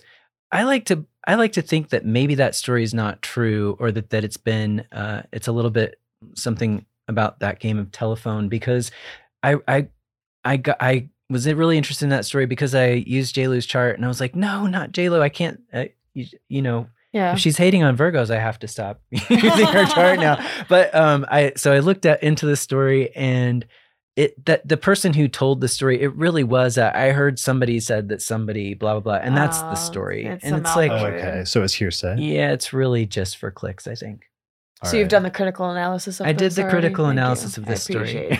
And it didn't check out. Yeah, I'm just pulling up her. So we don't have a time chart for Jennifer Lopez. I really wish we did because I really like using her chart. But so she says Sun and Mercury in Leo, and the only thing she has in Pluto is or in Virgo is Pluto in like late Virgo. And she probably didn't know that. If the story is true, she might not have known that. Okay. Or then she'd just probably say, well, Pluto's not a planet, so it doesn't matter. Well, there you go. Well, we will withhold judgment then about whether that story is true, and just use it as a like cautionary tale of like encouraging people as professional astrologers not to type people purely based on zodiac signs or things like that. Yeah, and I think what we have with Beyonce is a nice lead into, I don't know if I'm allowed to say this on the podcast, but you can edit it out, but there are a lot of Virgo badasses. Mm-hmm. And I think we can put Beyonce in this category, but also Joan Jett and Idris Elba. I mean, come on. Right. Hard agree. Yeah. Hard agree. Yeah. And that notion of like humbleness and everything that we were talking about earlier, while, true and relevant, shouldn't be overstated in terms of the ability of Virgos to like rise to the occasion and excel in their field and like stand out for their, own skills and traits and other things like that. Yeah, totally. Yeah. I mean, I don't know. When I first saw that Joan Jett was a Virgo, I just, all I could think of was the lyrics to Bad Reputation. I don't give a damn about my bad reputation. There's something really interesting that we don't talk about a lot that I think we could spin as a Virgo dynamic there. I think that's more her. I think she has an Aquarius rising. Correct me if I'm wrong, but I think because we share that, and I was like, oh, that's interesting because she also has a Virgo sun. Because you don't give a damn about your reputation, or well, no? because there's a very particular. We share that, so I thought. Well, there's a very particular part of Aquarius that really does not give any two Fs. Yeah, not at all. Not a single one. Rejection of social convention is definitely an Aquarius trait, and I associate that with sad. Like modern astrologers that use the modern rulerships tend to associate with Uranus as like a rebellious thing, but I sometimes see it as more of a Saturn principle of like of rejecting things and standing outside of things. Because Saturn is the no, right? Yeah, I go there the same direction. I think, I think that's a whole nother. We could do that as another podcast, but that's a passionate topic of mine. You just gave a lecture on that. Uranus rulership of Aquarius and how I think that might be a mistake. Okay, that would be a good topic. We don't have a time chart for her, but this is Beyonce's chart where she has her sun at 12 degrees of Virgo, and she does have I want to point this out. She does have a very large Libra stellium, so like the delegation from Libra may want to claim her from Virgos, but I mean that sun is still in Virgo. Yeah, there's still some, she has this elegant quality. There's some there's some classic Hollywood actors like Greta Garbo who are Virgos as well. Lucille Ball? Yeah. Oh, sorry. I think Virgo, Venus. Venus, not sun. Not sun. Is she Leo sun? I don't remember now. I can look it up. Not sure. Internet, tell us. Yeah. But there's Oh, she's a Venus and Mercury, specifically in Virgo, but I don't know her sun sign. So ball AA chart. Yeah, the Mercury in Virgo rings true, especially if you think about like if that portrayal of her behind the scenes that we just saw in the film with Nicole Kidman was at all realistic. The amount of getting back to comedians and the attention to the craft and the workmanship involved.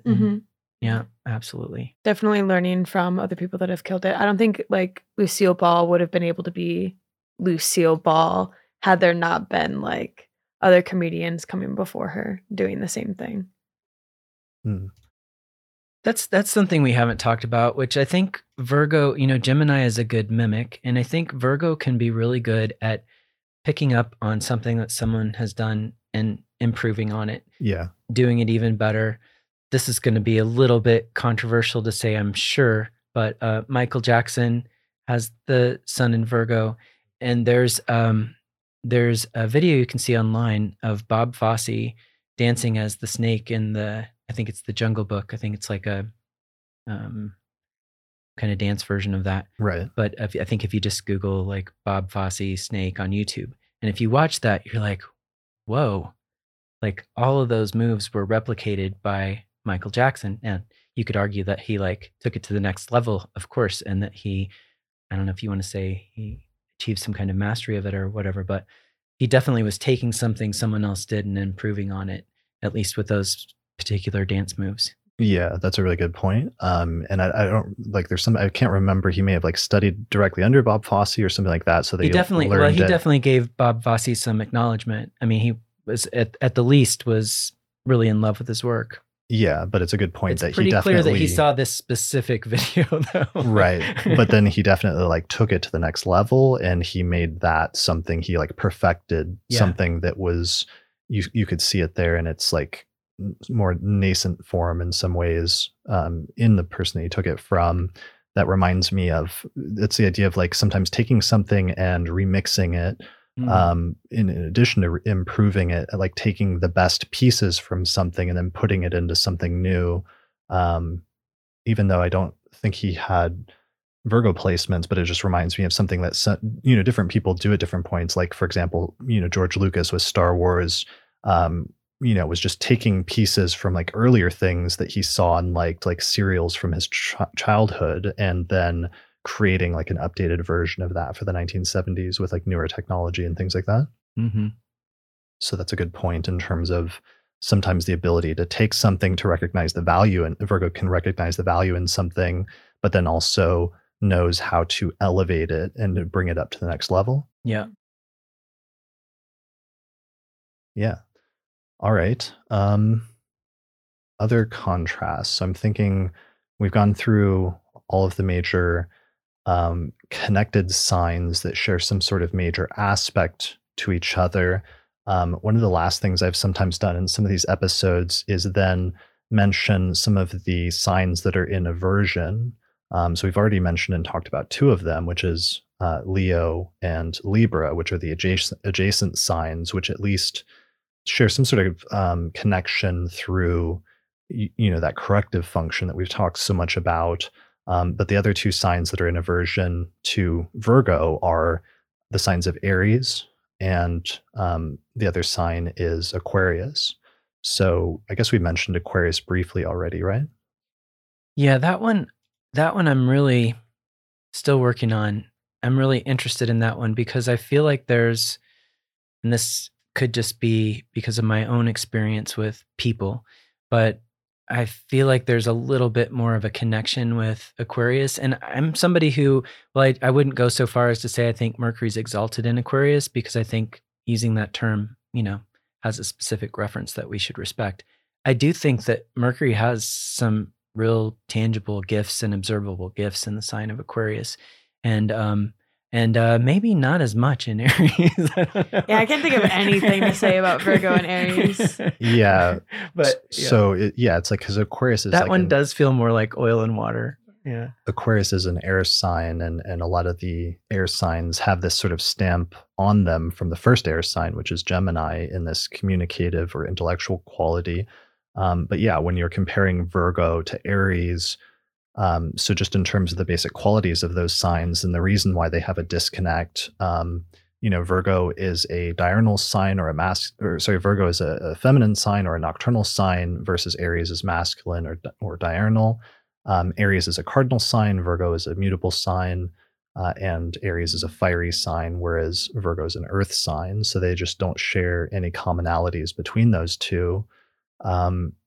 So what are some of the things, though, that are properties of both of those signs that, don't quite get along, drawn from those qualities? I mean, one of them we talked about with Aries in the first episode is that Aries likes to do things very quick and likes to move very fast, whereas I think Virgo tends to be a little bit slower and a little bit more doing things in its natural order in order to do it right, and not wanting to like rush through just for the sake of getting it done. I think with that one, the desire to get it right supersedes the speed. Yeah, I agree. Okay. Because I was thinking about how I was putting up a bookshelf the other day. I just flipped to the last page of the instructions and looked at the finished picture and was like, I could figure this out. I did not want to stop and do every step, but I still kind of see that. Whereas the Aries is like the just do it, leap before you look kind of energetic, and let's just take some action, fire, and based on some kind of passion, fire. And Virgo can definitely be more deliberate or cautious. Virgo can be pessimistic. We haven't talked about that. Virgo can also be like, overly prepared, and that implies like having sat and thought about it and made some plans before going on the trip, like the story you were telling earlier with the Sagittarius, comparing to Sagittarius, just kind of like well, let's get our itinerary together first. Let's not just jump on the plane tomorrow morning. Right. Right. So that kind of energy. I do think, though, just to come back to something you said, Chris, that I think especially Mercury and Virgo, and maybe it's just Mercury and Virgo, but I think that can be a pretty speedy placement. I agree. Maybe not. Maybe it's, but maybe there's Mercury can be a speedy, because Mercury and Virgo, yeah. Mercury is a quick planet, Yeah. and it's the fastest of the visible planets besides the moon. Yeah. So there can be a quick quality to it. But maybe we have to imagine that Earth kind of slows it down in some way, right? Versus fire, if we're just trusting the elements and the meaning. In terms of I would say Aries is impulsive, versus Virgo, I think is a little bit more planned out. Even if once it does make a plan, it can execute it rapidly. Right. Mm-hmm. Right. What did Rick Levine say about Aries? Ready, fire, aim. Yeah, that's such I use that one all the time. Virgo is ready. Ready? Not ready. Not ready yet. Not ready yet. Not ready. Yeah. Not ready. Ready? Question mark. Yeah. About 800 more times, and then maybe you could pull the trigger. Right. Aries is shoot first and ask questions later, and it's definitely Aries is the first through the breach. If you are, if it's ancient medieval times, and you're in a war and storming the castle, the Aries is the one to go in first. Whereas Virgo is probably the one that's planning the strategy or something like that. Yeah, I think strategies I like that word for Scorpio actually, and especially in the war context. But I'm not so sure, maybe because of the mutability, if you'll read a lot that Virgo's strategy or planning it out, but I don't know that they're the planner of the zodiac. I feel like they structured logic more than they strategy. Yeah. And that's a very similar but very distinct difference between those two things. Right. Maybe a better one would be they're the engineers. Virgos are the engineers of the zodiac that have mechanical abilities. So they would be the person building the catapult or something like that. Mm-hmm. Would that float with you too? How do you feel about that? I like that. They're the mastermind making the weapons for war. They're not planning about the war. Or making the weapons be more efficient. Yeah. Right. Something's got to get it corrected. Did you know if we switch this around and tinker this around, we can hurl twice as many rocks over the castle Tinker's wall? a great. Why not just Virgo set them on word. fire Tinkering. too while you're at it? Right. Some more damage in there. That's Mars and Virgo is setting it on fire. And I mean, that's something I think, though, that could be good between those two, is Aries, especially with Mars, has a cutting quality, and Virgo with its editorial and ability to think critically. I think that combination, some good things that could come out of placements there, could be maybe even heightening that ability to edit or know when or what to cut out or to slice out of something, and just being willing to cut. Yeah, which is crucial, because sometimes cutting can be painful, especially if you're the author of somebody that's created something. You don't want to cut anything out of it, and that can be a painful process, removing things, but sometimes it's a necessary process. No, that relates back to the whole editor thing. It's sometimes you got to take that little clip out. Sometimes you got to rearrange the whole thing just by getting rid of this one little bit, but it's necessary. And it is that pessimistic value of Virgo also to just be yeah, this is the part that needs to go. You don't want to do all of it, but you have to. Right. Yeah. All right. So those are some good qualities. There was some contrasting things, but also some positive reconciliation between those two signs as well. Mm-hmm. And with the Aquarius side, I mean, one difference between the two of Virgo and Aquarius, I think that they have something in common in the sense that I think there can be an impulse toward improving things with Aquarius, but it's got a different focus, where Aquarius has got a skill looking at systems. I think that in Capricorn, we're building the systems or upholding the systems, or and then in Aquarius, we're looking at how those can be improved or made better. But there's still an impulse to work within a system a lot in Aquarius and a lot of folks. But I think that ability to see the whole system, like you're using the engineer, the Virgo engineer is the one that can come in and figure out the part that's broken, that's making the doodad not work right. And the Aquarius person is going, wait, the doodad shouldn't even be over there in the first place because it doesn't relate to the whole thing. So it's a bigger picture view in a way, but not bigger picture in a Jupiter way. It's more of in an engineering kind of way, but being able to take in a lot more of the information, I think. It just plans a little bit more for the future. Right? Mm-hmm. Yeah. So like structurally might be a good Saturn keyword. Yeah, absolutely. Yeah. One of the incompatibilities between them is since Aquarius is like a fixed Saturn ruled sign, there can be a resistance to change or a reluctance to change.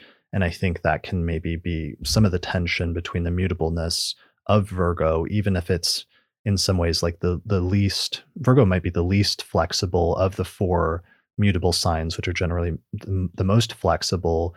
But nonetheless, I think Saturn and Aquarius might sometimes be even more resistant to changing things than Virgo is. And that could be a source of tension between those two signs. Mm-hmm. Sure. No, I very much agree. Because going back to like that Virgo clay thing, clay's really hard to work with. It may be mutable, but it's the least mutable of the mutables.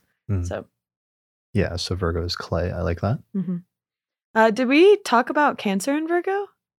No, we completely skipped Cancer. I was looking at the chart and thinking about it, but we missed a sextile there. Yeah, that's the preceding sextiles. We jumped straight to Scorpio, the other water sign, but Cancer is the final sign that we have not talked about at all. And those two signs share some things in common because they're both nocturnal signs.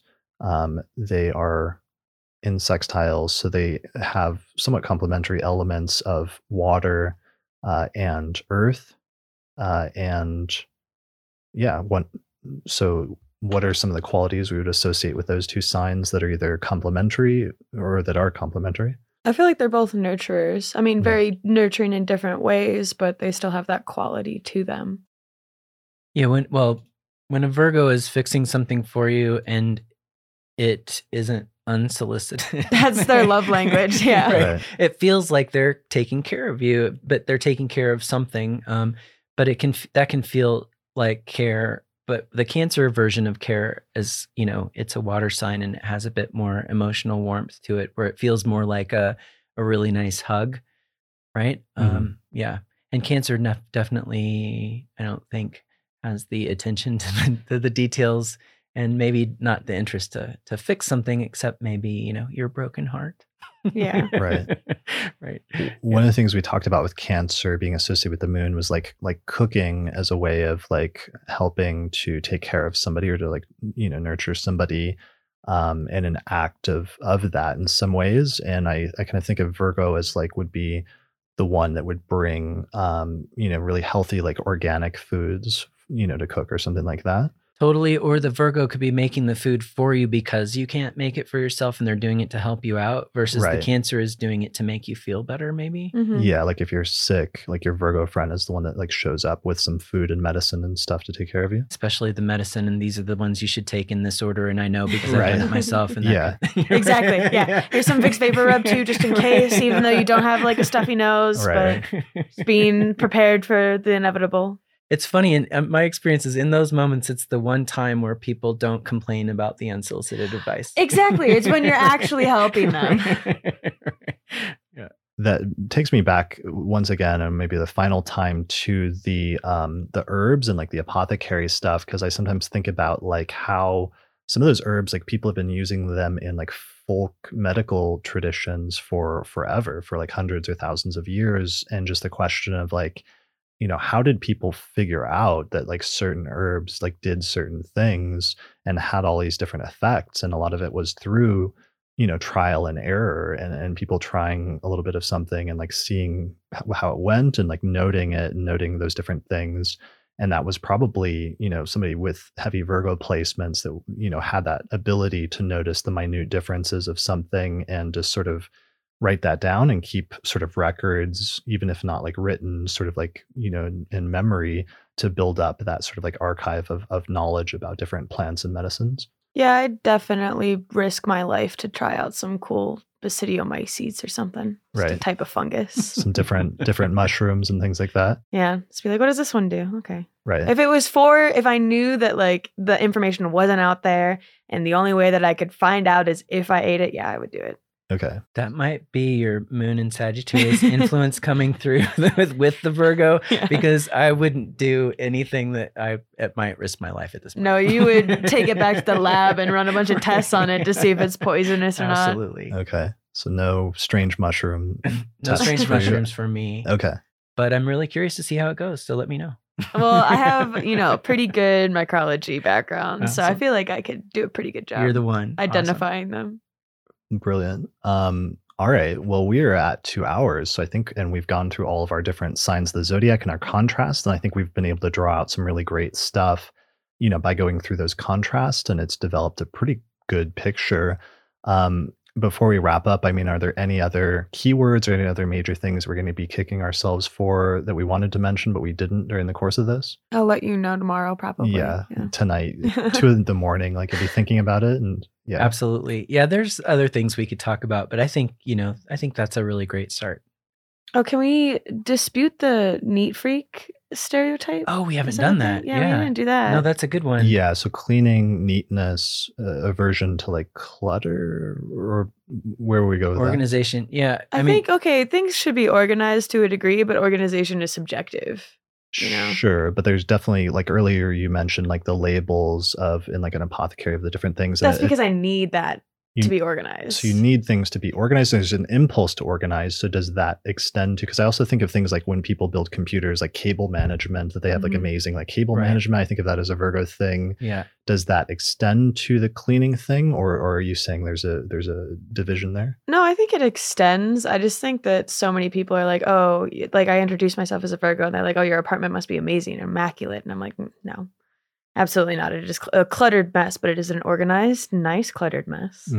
Well, when you say, when you were talking about it, made me wonder if you like the kind of organization where you understand it and know where everything is, but it might not look organized to other people. Is that? Yeah. Yeah. Do you feel the same, or are you very much the pens need to be in the exact same? No, I'm not the way that you might think, or I'm definitely not like the stereotype. But on the other hand, this may be controversial to say, and it's going to come out in the comments. Okay. But my experience with my own friends is that Cancer and Pisces are the messy kind of signs of the zodiac. But my Cancer friend, every time she comes over, she says she's Sun in Cancer, Venus and Mars in Cancer, and she says, I love coming to your house because it's so nice and calming. But it also makes me angry because I'm like, how do you, it makes me feel bad because I can't do that. But I definitely like things to be in order in the house, but I'm not obsessive or, I wouldn't call myself a neat freak, but definitely it's in order in a way that people comment on and notice. But my closet's not like organized by label or anything like that. Okay. I have to admit, I did have a time in my 20s where I color coded my t-shirts. I hung all my t-shirts and I had them coloring's the worst. You color code by sleeve length, or you code by sleeve length. That's how you organize. What are long sleeve and short sleeves and weather types? But why do color too? That's too much. Well, here's another fun conversation for 2 Virgos, but I worked in video stores when I was younger, in record stores. And do you organize the videos alphabetically by genre or by director? I'd say by genre, because that's in a video store. Most people are going to want to look at all the horror movies together. They're not going to be like, oh, let me look at Christopher Nolan's work, And there's a lot of like directors that go like other routes with a lot of the things that they direct. So like, I would say genre. See, that brings up something for me. Is I saw somebody's library recently, and this is something I think is a major like Mercury versus Venus difference. But with books, I went up and I saw like a poet's library, and he had it organized by color. So the books were just purely based on like the color of the outside of the book. And that would drive me crazy, because to me, more Mercury inclined, I feel like you need to organize it by either by like, author, by theme or something like that. But their primary impulse was the aesthetic of just like, grouping it in certain colors. I would go insane if they weren't alphabetical by author. Okay, yeah. Maybe it was a Libra who introduced that, organized the books by color. And in fact, a real life anecdote, had a Libra realtor, and I just know because she asked me to do her chart, who that's the first thing she did to my bookcase. And she was like, buyers really like how it looks to have the the books organized by color. It just creates a nice visual impact. And when she started doing it, something inside me just started broke. Yeah. Just can't compute. I was like, no, that book doesn't go next to that one. My friend tried to do that once. I have all of the One Piece manga, and they're all different color-coded bindings, but the colors don't correspond to the volume numbers.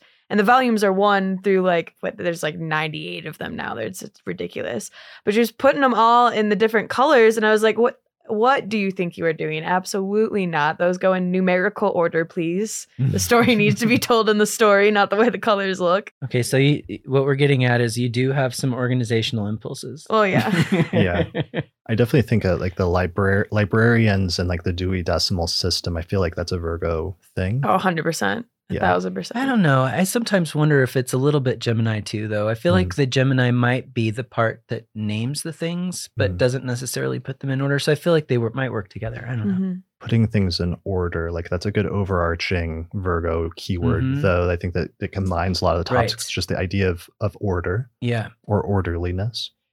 And I'm definitely the kind of person that in a best case scenario, I have a clean kitchen before I start cooking. And, if the kitchen's not clean and I need to cook, even if I'm running late, I will clean the kitchen first. It's like, and I was telling my students about this last week, and to me, it just feels like it's relating it back to Virgo, it's preparation for the mental space to be able to kind of do its thing. It's the same thing with lots of different kinds of work that I do. I like to kind of organize the space first. I mean, that's always nice because your environmental mind state, or your mind state is your mind state is dependent on your environmental state. Right. There we go. That was a difficult sentence to get out there, but just back to your first point, there are definitely messy Virgos out there. And I think another thing I like to think about with some of these keywords, if you put this person is learning about, and then you put the keyword there, that works more often than saying this person is blank, Sure. I actually love that. Yeah. No, that's a beautiful way of phrasing it. And then it's not putting labels on people and shoving them into a box. Right. Yeah. Yeah, for sure. And last point, it's not a really great ending point, but another example I just thought of when we were talking about organizing things and that question of whether to organize books by color versus author or something like that. It just reminded me that wasn't Kim Kardashian the closet organizer of Paris Hilton at first, and she has Venus and Jupiter and midheaven and Virgo. They actually just did an episode about that on Keeping Up with the Kardashians. You did? No, they did. Oh, they did. Yeah. I think in the second episode of the newest season, they talked about how Kim was super close with Paris Hilton, and that's how she kind of got famous, was through organizing her closet. Through organizing her closet. And so here's her chart. She has Sagittarius rising, Venus and Virgo. Jupiter. Venus and Jupiter. Yeah, conjunct the midheaven in the 10th whole sign house in Virgo, but then Saturn, Sun, and Pluto in Libra in the 11th house of Friends, which is really funny to me. So. Kim Kardashian is a great case for even when planets are very uncomfortable in Virgo, it still works out because Virgo is that amazing. Right. You heard it here first, folks. Yeah. No, that's great. I don't know anything about her, but I do have used Paris Hilton's chart because she's an Aquarius, and really great example that contradicts a lot of stereotypes. She does have the moon in Leo, so there's a interesting dynamic going on there.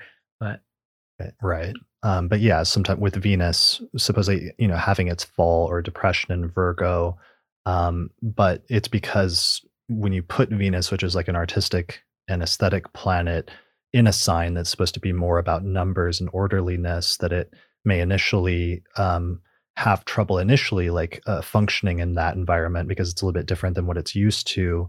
It can still function well. It just has to express that in some way, through, organizing the books according to color or something like that rather than number.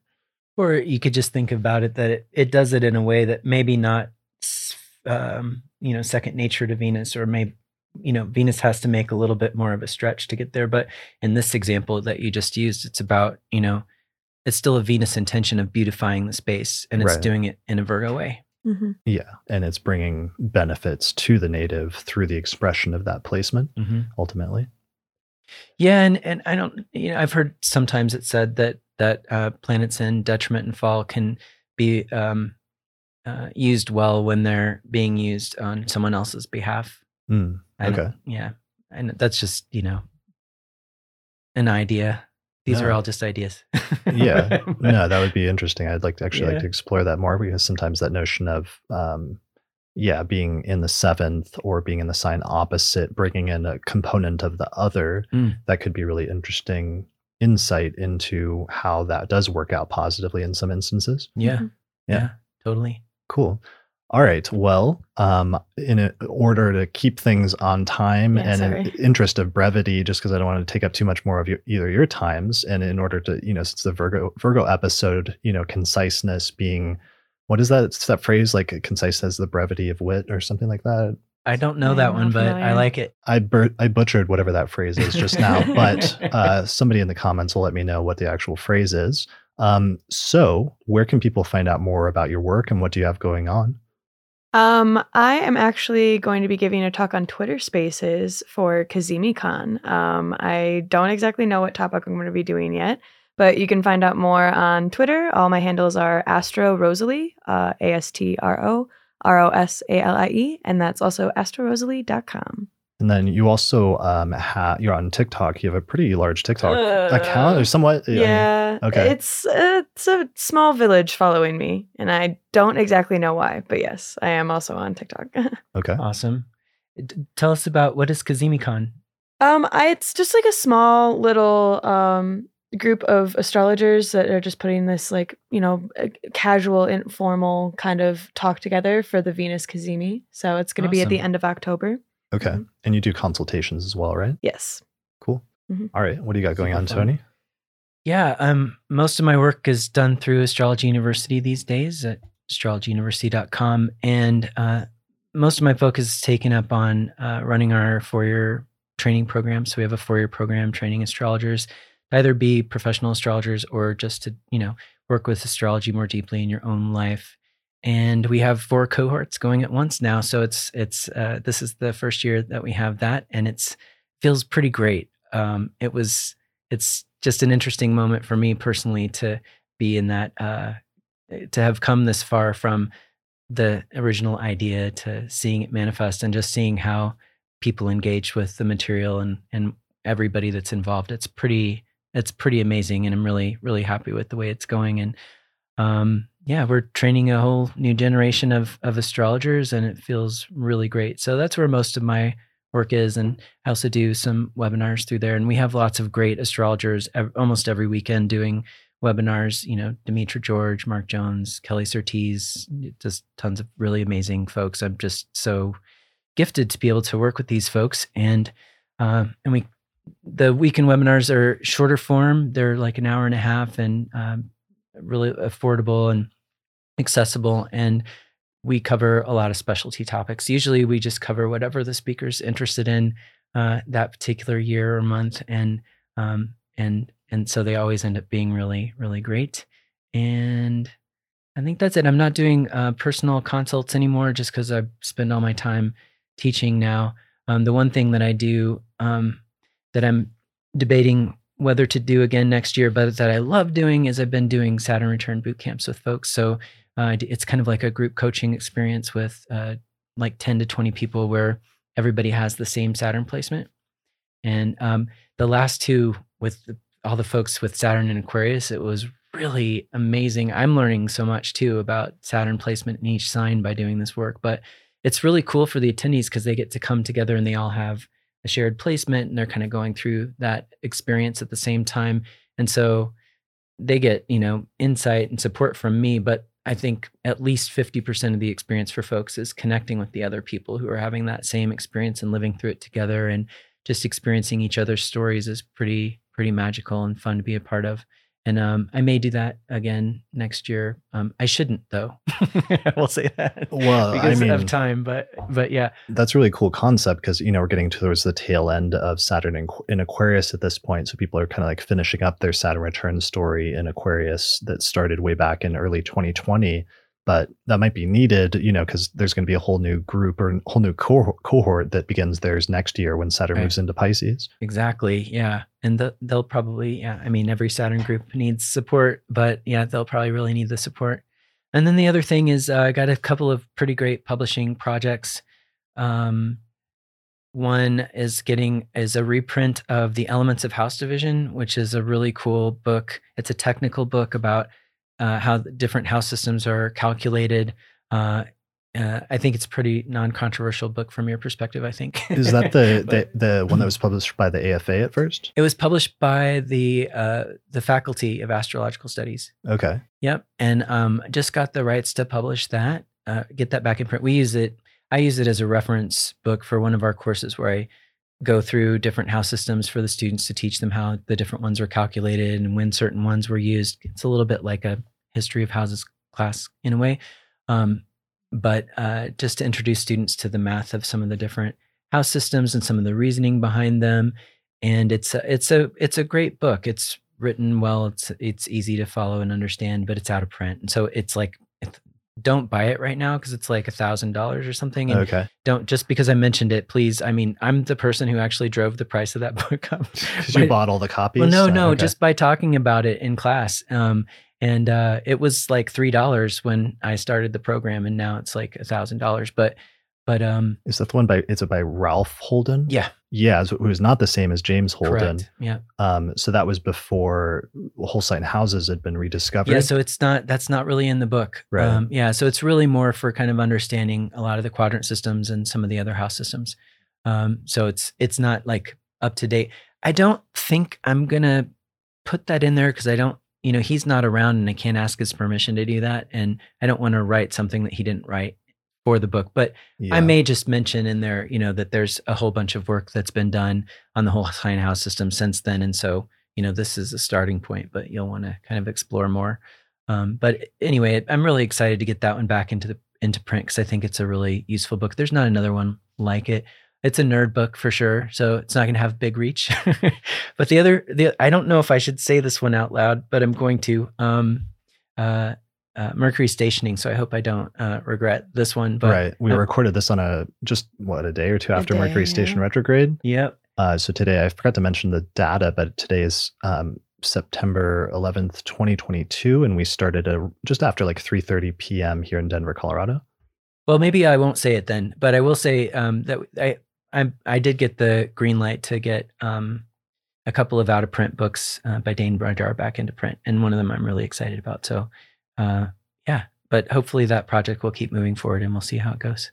That's awesome. Yeah, I love how one of your things over the years has become like helping to publish the books of a bunch of astrologers. And I think of publishing to some extent as kind of a Virgo thing as well. Yeah, and I've Sun Jupiter on the IC. Jupiter rules my midheaven, so I have Pisces midheaven. Okay. So their publishing can kind of come, you can get there that way as well. Yeah. Yeah, nice. Yeah. All right. Awesome. Well, thank you both for joining me for this. Is amazing. And I think we've pretty thoroughly covered Virgo for this episode. Yeah. Good. Goal achieved. Yeah. Good job. Good, Right. Good teamwork. All right. Well, thanks everyone for watching or listening to this episode of the Astrology Podcast, and we'll see you again next time. Special thanks to all the patrons that helped to support the production of this episode of the podcast through our page on patreon.com. In particular, shout out to the patrons on our producers tier, including Thomas Miller, Catherine Conroy, Christy Moe, Ariana Amour, Mandy Ray, Angelique Nambo, Issa Sabah, Jake Otero, and Mimi Stargazer.